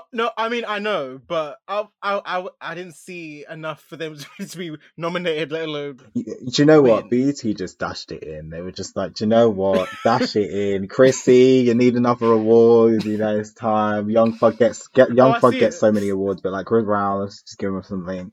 Jazz up his career. Slime and B It's like, listen, debuted at number 24 on the Billboard 200. top 30. Uh, I'm joking. There's no top 30 in Lila. I see only one. I see only 5 out of 10 from Pitchfork. Which isn't terrible. I'm sorry. It didn't have the impact. It didn't have the BT. impact. Some of the awards, as we said last year, they just need to scrap some of them, you know. And that best international, whatever, what Stormzy won again, the mix up in that cat, like, what are we doing? I'm glad what you mentioned are we that doing? because I'm sorry. We're actually at a point now where there's enough UK artists to get their own award at this. But this have show. international appeal. Who else would you say? No, but but there are some who are starting to like build a bit of buzz over there now. Like Miss Banks is building a buzz America? now. Stormzy's building. Yeah, Miss not loads, but she's got some buzz. Like Tinashe worked with her for a reason. I would have so, said Steph hey. London more so, and Oh Brie- no, Brie Steph Runway. London, believe it. Oh yeah, but I was gonna Bree's say I was not gonna say hip hop Brie too. though. She doesn't associate herself like that. Like she wants to be considered a But pop Steph artist. London, But yeah, leaving in her terms of and her profile, Tiwa yeah. Savage cosplay in 2017. Listen, That song I slaps, though, I'm not actually, gonna that actually liked That's that a Tiwa song. Savage song. I don't care. liked that song. It's a Tiwa Savage though. song. But That's a come Tiwa on, I Savage like that I song. don't know who. It is a good song, but I'm sorry. Shoppe, that's you know Tiwa's it's one of her best vocals. releases to date. No, because her whole it's a good discography. song, but I don't believe it's her. I believe she's lip syncing to Tiwa Savage's vocals because you cannot tell me that's not a Tiwa Savage song. That is not a Steph London song. Burner Boy Steph- definitely wrote it though. Steph London is doing Jennifer Lopez and Ashanti. I'm sorry, that is Tiwa Savage's vocals. I don't think there's Right. that many artists in the UK though that like Americans know of like that. I can't like currently. I can only think of Stormzy, maybe Dave. Like They maybe know of Kano Dave. because They know of Top Boy. Dave. They know of Dave. Right. They know of Little Sims. There's Yeah, Little Little Sims, Sims yeah, should be in yeah, here. Little Sims Yeah. or someone else. yeah. They know. Shout out to Nasty C, my client. Shout out to him. Oh, Shoppe. Yeah, no. I think that, yeah, whatever. Like, they just need to get rid of that award as a whole and like make it more accurate to the regions to which they're representing. I don't know, but is there anything to discuss? I don't know, performances. I don't really watch. What I was gonna say was, I actually did watch some of the ciphers. Shout out to Chica. Oh yeah, She had yeah, a great one. Who else did I enjoy? I enjoyed Rhapsodies. I enjoyed Deontay So Hitchcock's did I. one. Love Deontay. He's someone I need to do my research on. I liked him a lot. What else happened? Brandy, I love you, but no more rapping. Like, please. That like, can I just no. can I have a hot Brand take? new. We need to leave I that have a alone. hot take. I think that whole R&B thing was awkward to me. Like it just felt, Erica killed but it it just though. felt really awkward. Like I was just kind of like, why? Like it just kind of did. Like it felt like very like let's just co-sign this R&B thing now. I don't know. It felt like more of a PR. It's Corona. Everyone's minds are doing Yeah, it nonsense. just. So the I ideas are mean, it wasn't. It just. wasn't in terms of execution. I'm not mad at it, but in terms of conceptually, I'm like, why? Like, I get it, but But like, did you? why? But did you enjoy the verses other than Brandy's? Brandy tried, so we'll give some effort that. And do you know what? She's promoting an album. We love the era extension. We love that. But I think that yeah, like I think the rest of the additions were great. I think her simple Erica verse, killed it. but she killed it. You know her. But Erica, yeah, obviously Erica. Like we could get a rap. We could get a rap album from her. It would be great. But yeah, I think Tiana was cool. Like Tiana's always got the swag for hip hop. She's fine. She's very much fits in both worlds. Um, yeah, it wasn't bad executionally. Like it wasn't criminal. Do you know what I mean? I didn't sit there and go, "Oh my god, this is so cringeworthy." But I was just like, But no, Brandy's it made me just cringe. felt You know, Brandy's conceptually. verse.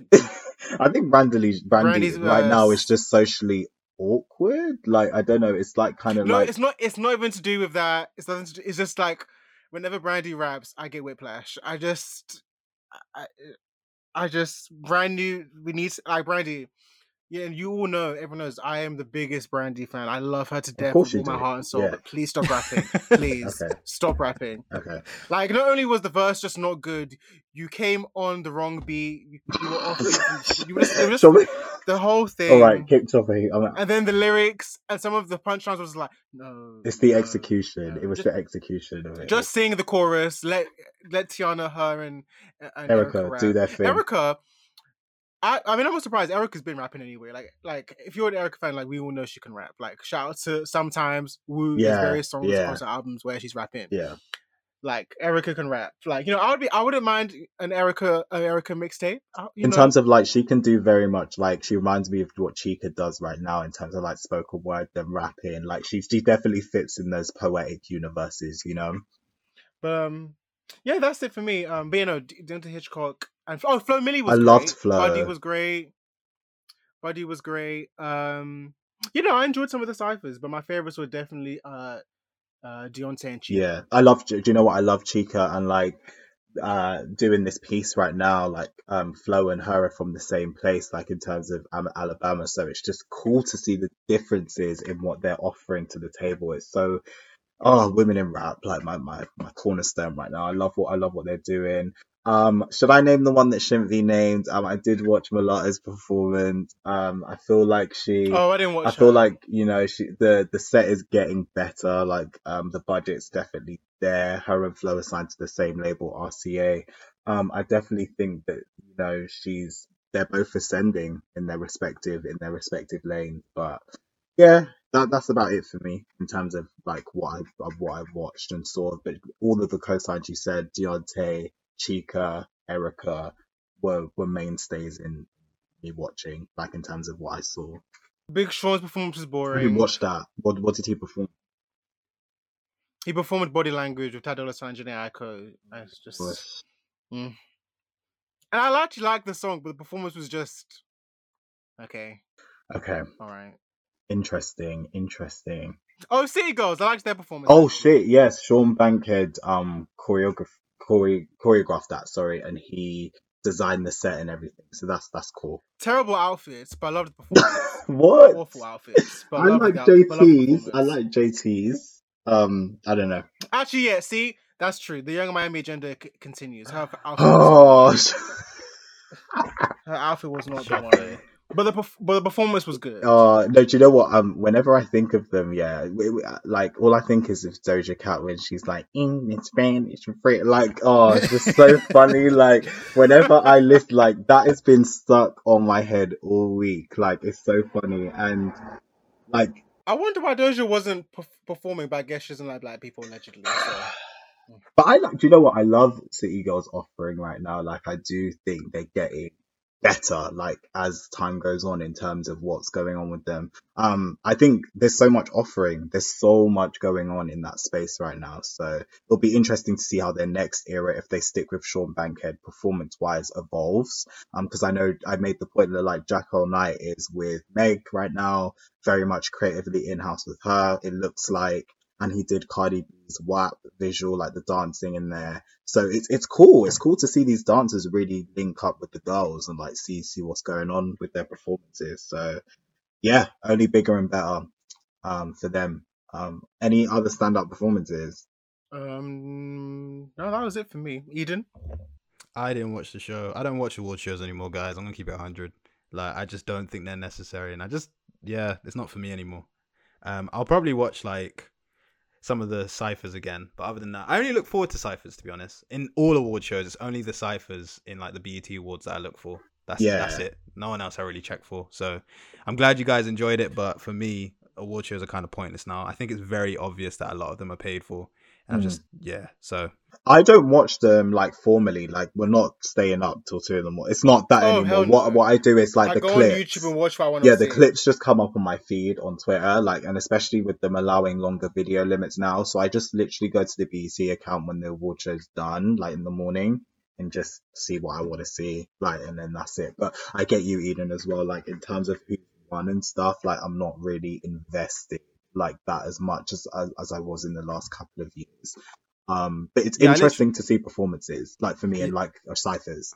Yeah, I literally just laugh because Chris Brown and Young Thug for best collaboration / group doesn't make any sense, and I don't like when things don't make sense. So, yeah, that's me.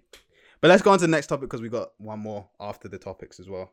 Yeah. So, I think we're here. We're at this last topic. So I'm gonna let Shoppe take the lead here. So Eden brought this publication up earlier, but the same publication, the editor actually DM'd me earlier this week. I'm not gonna say her name, but she knows who she is. But without further ado, they sent another message about how much they enjoyed the show. So thank you to you.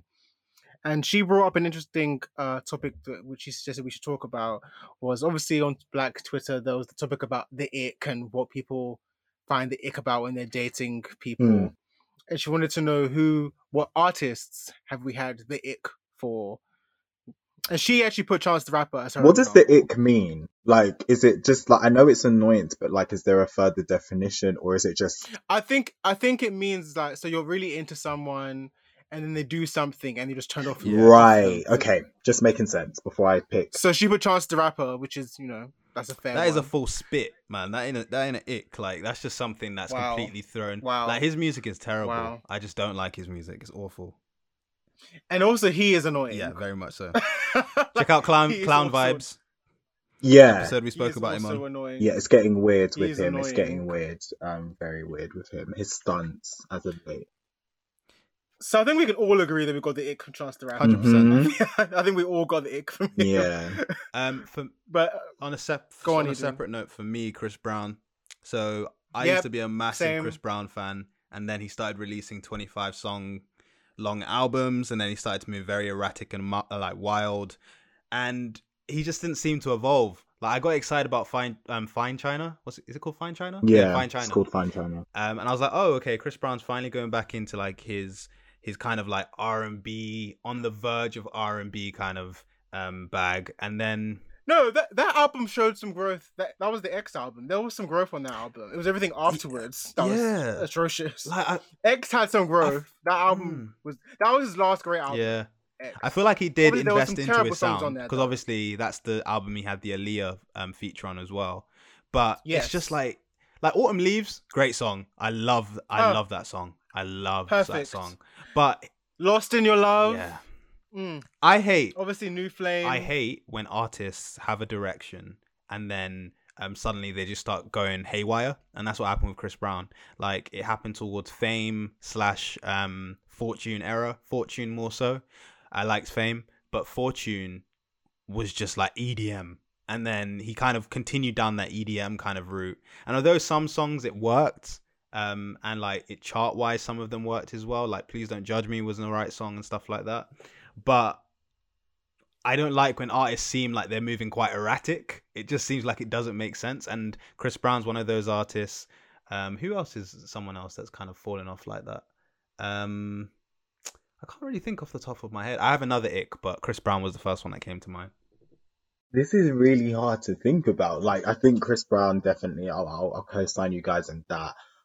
It just got really annoying to me to see him just kind of lose his artistry, like for me, and it's disappointing. It's disappointing, but I've divested. It's fine. Like, do you know what? I've accepted it. Mm. We're good. We're good. I'm gonna say the ick. Like, do I feel strongly about anyone like that who's got the ick? I would say, do you know what? A miniature ick for me. Miniature ick. Still very important topic, but yeah, we'll bring up my fave, J. Cole. We'll bring him up. J. Cole, in Really? terms of no. Do you know what it is? It's just where he gets into. It's not a full ick. I'm gonna say it's like a core of an ick. Where he That's just gets interesting.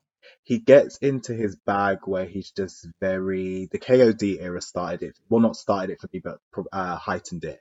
Where he just gets very much into his bag of woe is me, it's in my head, like let me just talk about how I feel and not care about the problematic isms that I perpetuate.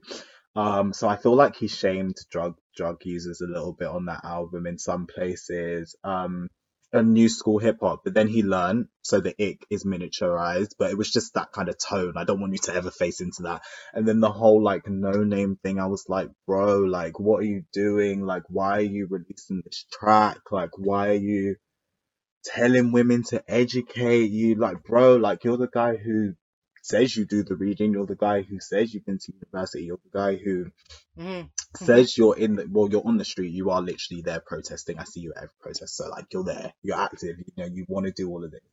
But take a step further. I mean, we've got a Vic Mensa who started his own Save Money, Save Life organization and actually dedicates himself to reading books, which you'll see soon. But like with J. Cole, it's like, bro, like, why are you releasing a whole song telling No Name to educate you, essentially? Like, I don't like that. And like the rampant use of misogyny is just getting me to the point. And Yeah, homophobia. it's getting me to the 100. It's getting me to the point where I'm like, bro, like it's not. The thing is, I'm still gonna try and listen to his next project. Like, I will still do that, and like, there are undeniable J. Cole classics in my vault personally. But it's just this woe is me whenever you're critiqued. Like, I don't want you to become Drake. Like, in terms of doing all of that. Like, I don't want you to do that. Like, you're smarter than that. You know better, and you do know better because you called out the fact that you've been misogynistic before, so you know what you're doing. The homophobia, maybe we need to address that a bit. To be honest, I think he did in an interview. I don't want to highlight this, but I think he did speak about it on the Breakfast Club when it did come to light with Born Sinner. But yeah, I do. If you know all this stuff, if you acknowledge all this stuff, let's just change. Because I wanna unapologetically stand you, but I can't because you're problematic. Do you know what I mean? So it's like it's not the full ick at all because I haven't divested from him. I'll be very All public right. in that. But yeah, it's that I've got Kanye one. West is one. You know, for obvious reasons, I really don't think I have to go into that. Like, I think there's enough for anyone from whatever lens you're coming from to really say, but he's really just spat in my face at this point. Yeah. Well, Ice Cube, you're nearly there. You're nearly there for me, but so many great albums that it's like, why would you go to Trump? Like, why? But yeah, okay, go on. Let's go. Shoppe. Let's go. Shop it. The Weekend. Oh shit, why? The Weekend. I just feel the quality of his music has just gone down the drain since we knew what he looked Since like. he stopped doing cocaine. Since he stopped doing cocaine and Oh stopped, no. yeah. Like when the Weekend came out, back when people thought they were a group. This is I'm how dead. Yeah, they you were know like, "Who's I'm the an old head. Weekend?" Like I remember that. So like when I tell you I was obsessed with House of Balloons and Thursday and Echoes of Silence, like The Weeknd was my guy. And I'll forever give him his flowers. Like I've said it 1,000 times. He is the forefather of alternative R&B alongside Miguel, Frank Ocean, Jhené Aiko. The Weeknd is like very important. He is one of the most influential artists of the last 10 years. 100%. Like he definitely is. 100%. But around like Kissland and what's the other one? Be Behind the Mask. I was like, Starboy. that was the beginning of the end for me. Starboy. I was like, okay, yeah, I've lost you now. I just don't know who you are anymore. And then this new album, but then he kind of got me Do you not back with mess My Dear with it? Do you Melancholy. not mess with the album, the new No. one? I don't think it's his Mm, best work, but I see it like kind of for him. no. I'll say this. There are certain songs on there for sure. Yeah, Certain songs for yeah. there. But I think for me, so my Dear Melancholy, he brought me back because I was like, okay. I And the get, thing is, I get it, I get it. I'm not saying that he has to go back to his old sound for me to like him again. Like all artists should be able to grow, but it just seems like it's just such a change from what we knew you of, and it just seems so shameless. It doesn't seem like a genuine evolution. It just seems like this is I know what's gonna sell and new this and that, and it's just frankly just not good Mm. in my Yeah, opinion. Like there are gems on Starboy, there are gems on Be Behind the Madness, there are gems on this new album, but just generally, I just feel like the consistency and the vision and the direction that he had, like he really had his own world. I felt back in the day, like he had his own world, yeah.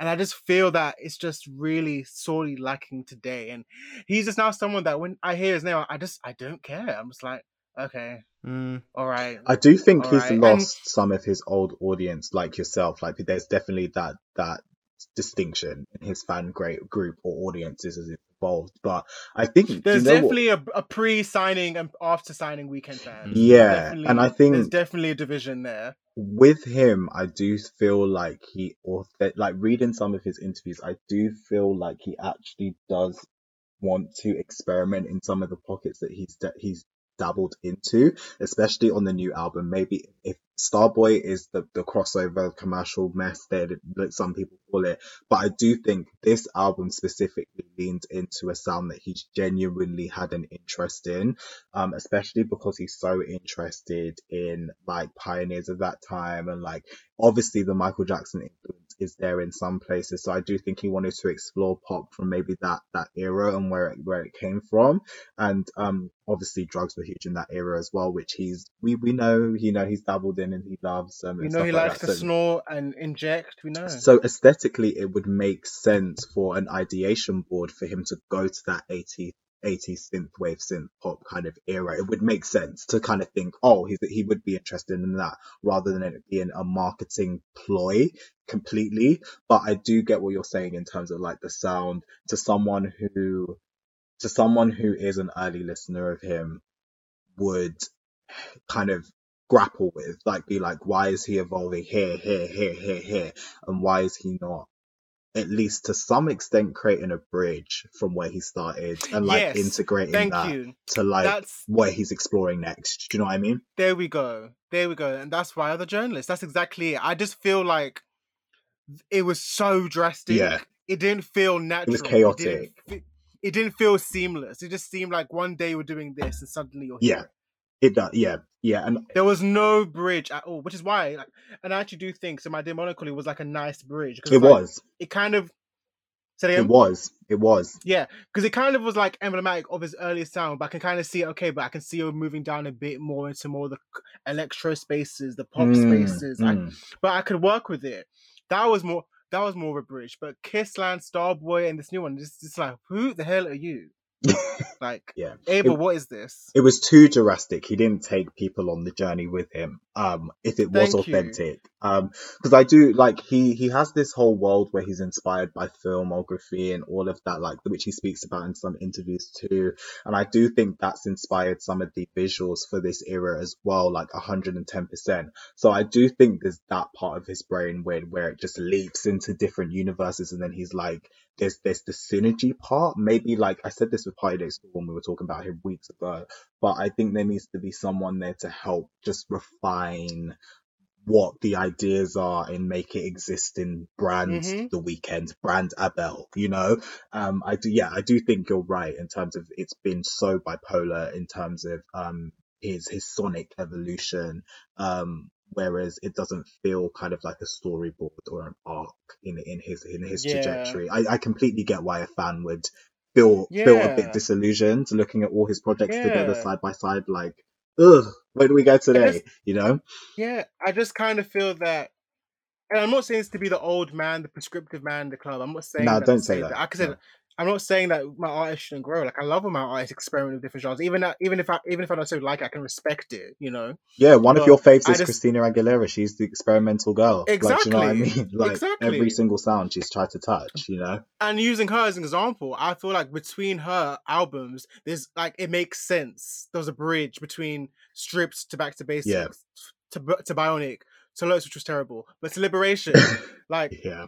there were like oh okay, it makes sense. It was like okay, 1, 2, 3, 4, 5. Whereas like it was like the weekend went to like 1, 2, 75,000. Like huh, what happened Yeah. to number? It just went all over the place, and like not that I can't enjoy it. Like I do like Can't Feel My Face, and I do like Blinding Lights. I do like them, but it's just mm-mm. And the thing is, like, because I can see the new wave influences, the dream pop influences. Like, I can see like the Blondie, and I can kind of see like these really like Eurythmics, like these really Yeah. like Pet Shop Boys. I can see it. Yes. But I'm like, Yeah. I feel like he's not channeling them the right way. But do you know what? This album made me realize that I really do see The Weeknd in an electronic universe. Like I do see it, like, and I love it. And I'd love for him to get the full offering all the way there, because there are parts of that new album that really draw me in. And I'm like, oh, this doesn't feel like he's trying just to get Hot 100 success, even though he's been super successful, but it just feels like genuine, authentic love for the sound and exploration there. I just think that he needs to, again, as I said before, just take people with him and make both Mm-hmm. worlds exist simultaneously, because he's at best when he's in that dark and moody space, but then I see the elements of the future with the electronic influence. So just making those two universes really collide. And again, this is why we need someone in the building to really just hone them in together and get the mix and perfect combination of both. Mm-hmm. An artist who doesn't get the mainstream success, but who's great at mixing loads of worlds, is Tinashe. She's great when she gets it right. Yes. It fits. And it really melds well together, and it's artistic. It really works in her favor. Do you know what I mean?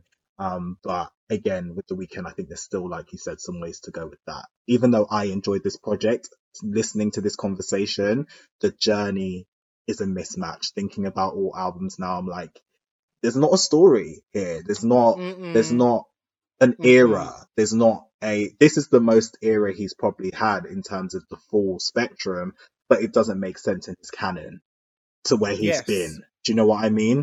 Mm-hmm. So yeah, I 1,000%. completely agree with you. So, and I thank you for saying that bridge. That's the key word with him. There was no bridge at all. 100. It just went. Because even going back to his early stuff, I think you both can agree. Even comparing like Echoes of Silence to his first two mixtapes, back then that was quite different for what he was doing. But it was like a natural progression. It was like, oh, okay, it's slightly different, but I can go with you there. Yeah. It felt like a step up, but still. Yeah. But then he just went off the rails after that. All right, let me talk about one more ick, and then I don't know if anyone Drake. else. No. Oh no, are we mentioning Drake? No, wait. Oh, I actually have one. So my ick is less so about people, but it's more about the action that they do. So I have an ick of when an artist comes and they start acting like they're suddenly woke. And the people I can think of is Meek Mill and also The Game. Those two people, when they suddenly act like they're starting to read all these influential books, and now they know about politics and all those types of things. LeBron James. I just always question their music, and especially Meek Mill. I don't care what he releases. I genuinely have no interest in Meek Mill the arts anymore. I just find him hilarious as a person. T.I., let's not forget T.I. And T.I. And he released an album, and he's doing everything he can in terms of controversy to promote it now, because I heard that no one has checked it out. T.I. just learned what thesaurus was. No. I feel like he's known what a thesaurus is, but he's on his what's his name, Farrakhan shit right now. Like he's on his big Farrakhan, and I'm like, bro, the nation of Atlanta, like your wife, the misogyny in your relationship, the misogyny towards your daughter, the misogynoir, like what are we doing there? Do you know, I was thinking about that situation, and it's actually still so wild to me in my head. Like that is such a wild thing to do. I don't think people deep how crazy that is. Like Peak going to the patriarchy. gynecologist to check. Nah, sorry, that's wild. That's very wild. That's Peak very, very wild. That's a patriarchy. good one, Eden. Yeah, Meek Mill is just Meek Mill's he's hilarious. just funny to me. He's hilarious, man. He's hilarious. But T.I. is my number one. He's just like every time he speaks now, I just like even like Nick, did you see it? Like when Rhapsody won Best Lyricist or something, T.I. was just chatting shit. So much shit. He's just, So much Did you shit. he's just so cringy. Did you see his video about how to get rid of coronavirus? Yes, I did. And Wait, what? He What said did you he have to say? drink tea when you get the coronavirus in your throat, so it runs down into your stomach, and the stomach acid kills the coronavirus. And I was Yes, 'cause- No, guys, yes, guys, 'cause you're a guys, scientist. guys. What's going on? Because like if there are no doctors in Atlanta, what's going on? Because all Tea, I'm you know. seeing is no masks in the club, T.I. your birthday included. And now you're Oh, telling yeah. me that this is the advice you do post club night? You drink tea in the morning so it goes down to your bro. Like Oh, even Donald Trump knew when it was time to go to the doctor. Like stay at the doctor's for like however Allegedly. long it was. What allegedly, at least he knew the performance of going to a doctor's surgery. Like, what are you talking about? Tea? Like, huh? Yo, I'm baffed. It's gone left and right for me right now. I'm a bit confused, but yeah, like the stupidity in Atlanta right now is wild to me. Honestly. All right, so I think we can call that the episode for today. I know in like half an hour we've got an announcement from Downing Street and stuff, and I want to get away from Twitter before people start talking about that. But Oh my gosh, um, yeah. thank you very much, guys, for listening to the episode and everything. Like I said, we are on episode. Wait, before you do that, I also just want to say, I want to send my deepest condolences to the family of Rance Allen, Yeah. a gospel music legend. He passed away today or yesterday. It's been announced today. Yeah, it was Oh. announced today. One of the most dynamic and most unique voices in the world of gospel. Like he was really pivotal in really bringing the sounds of like psychedelic rock and funk into Black gospel music in the 70s and the 80s. Mhm. And he just was just a monster vocalist. So I just want to say shout out to, not shout out, I send my condolences to his family and his friends, and it's a massive, massive loss for the gospel music community. I love that man. So, but yeah, so rest in peace to Bishop Rance Allen. Rest in peace. Yeah, rest in peace. I didn't even know about that. So yeah, It RIP. happened just before the show. Like that's when I saw it, okay. like the announcement. Oh wow, okay. But yeah, thank you guys for listening to the episode. Like always, if you could tweet us, that's pod, use the hashtag whilst listening to the episode and everything. Our socials are the same, DATSPOD, Instagram, Twitter, Vero. You can find us on Apple Podcasts, Spotify, all streaming platforms. You already know the deal and everything. And yeah, episode 10 of season 5, we have 14 episodes, so we are coming to the end. I want to prepare you for that. But we've had a great season so far, And that is it for today, guys. Thank you. Peace.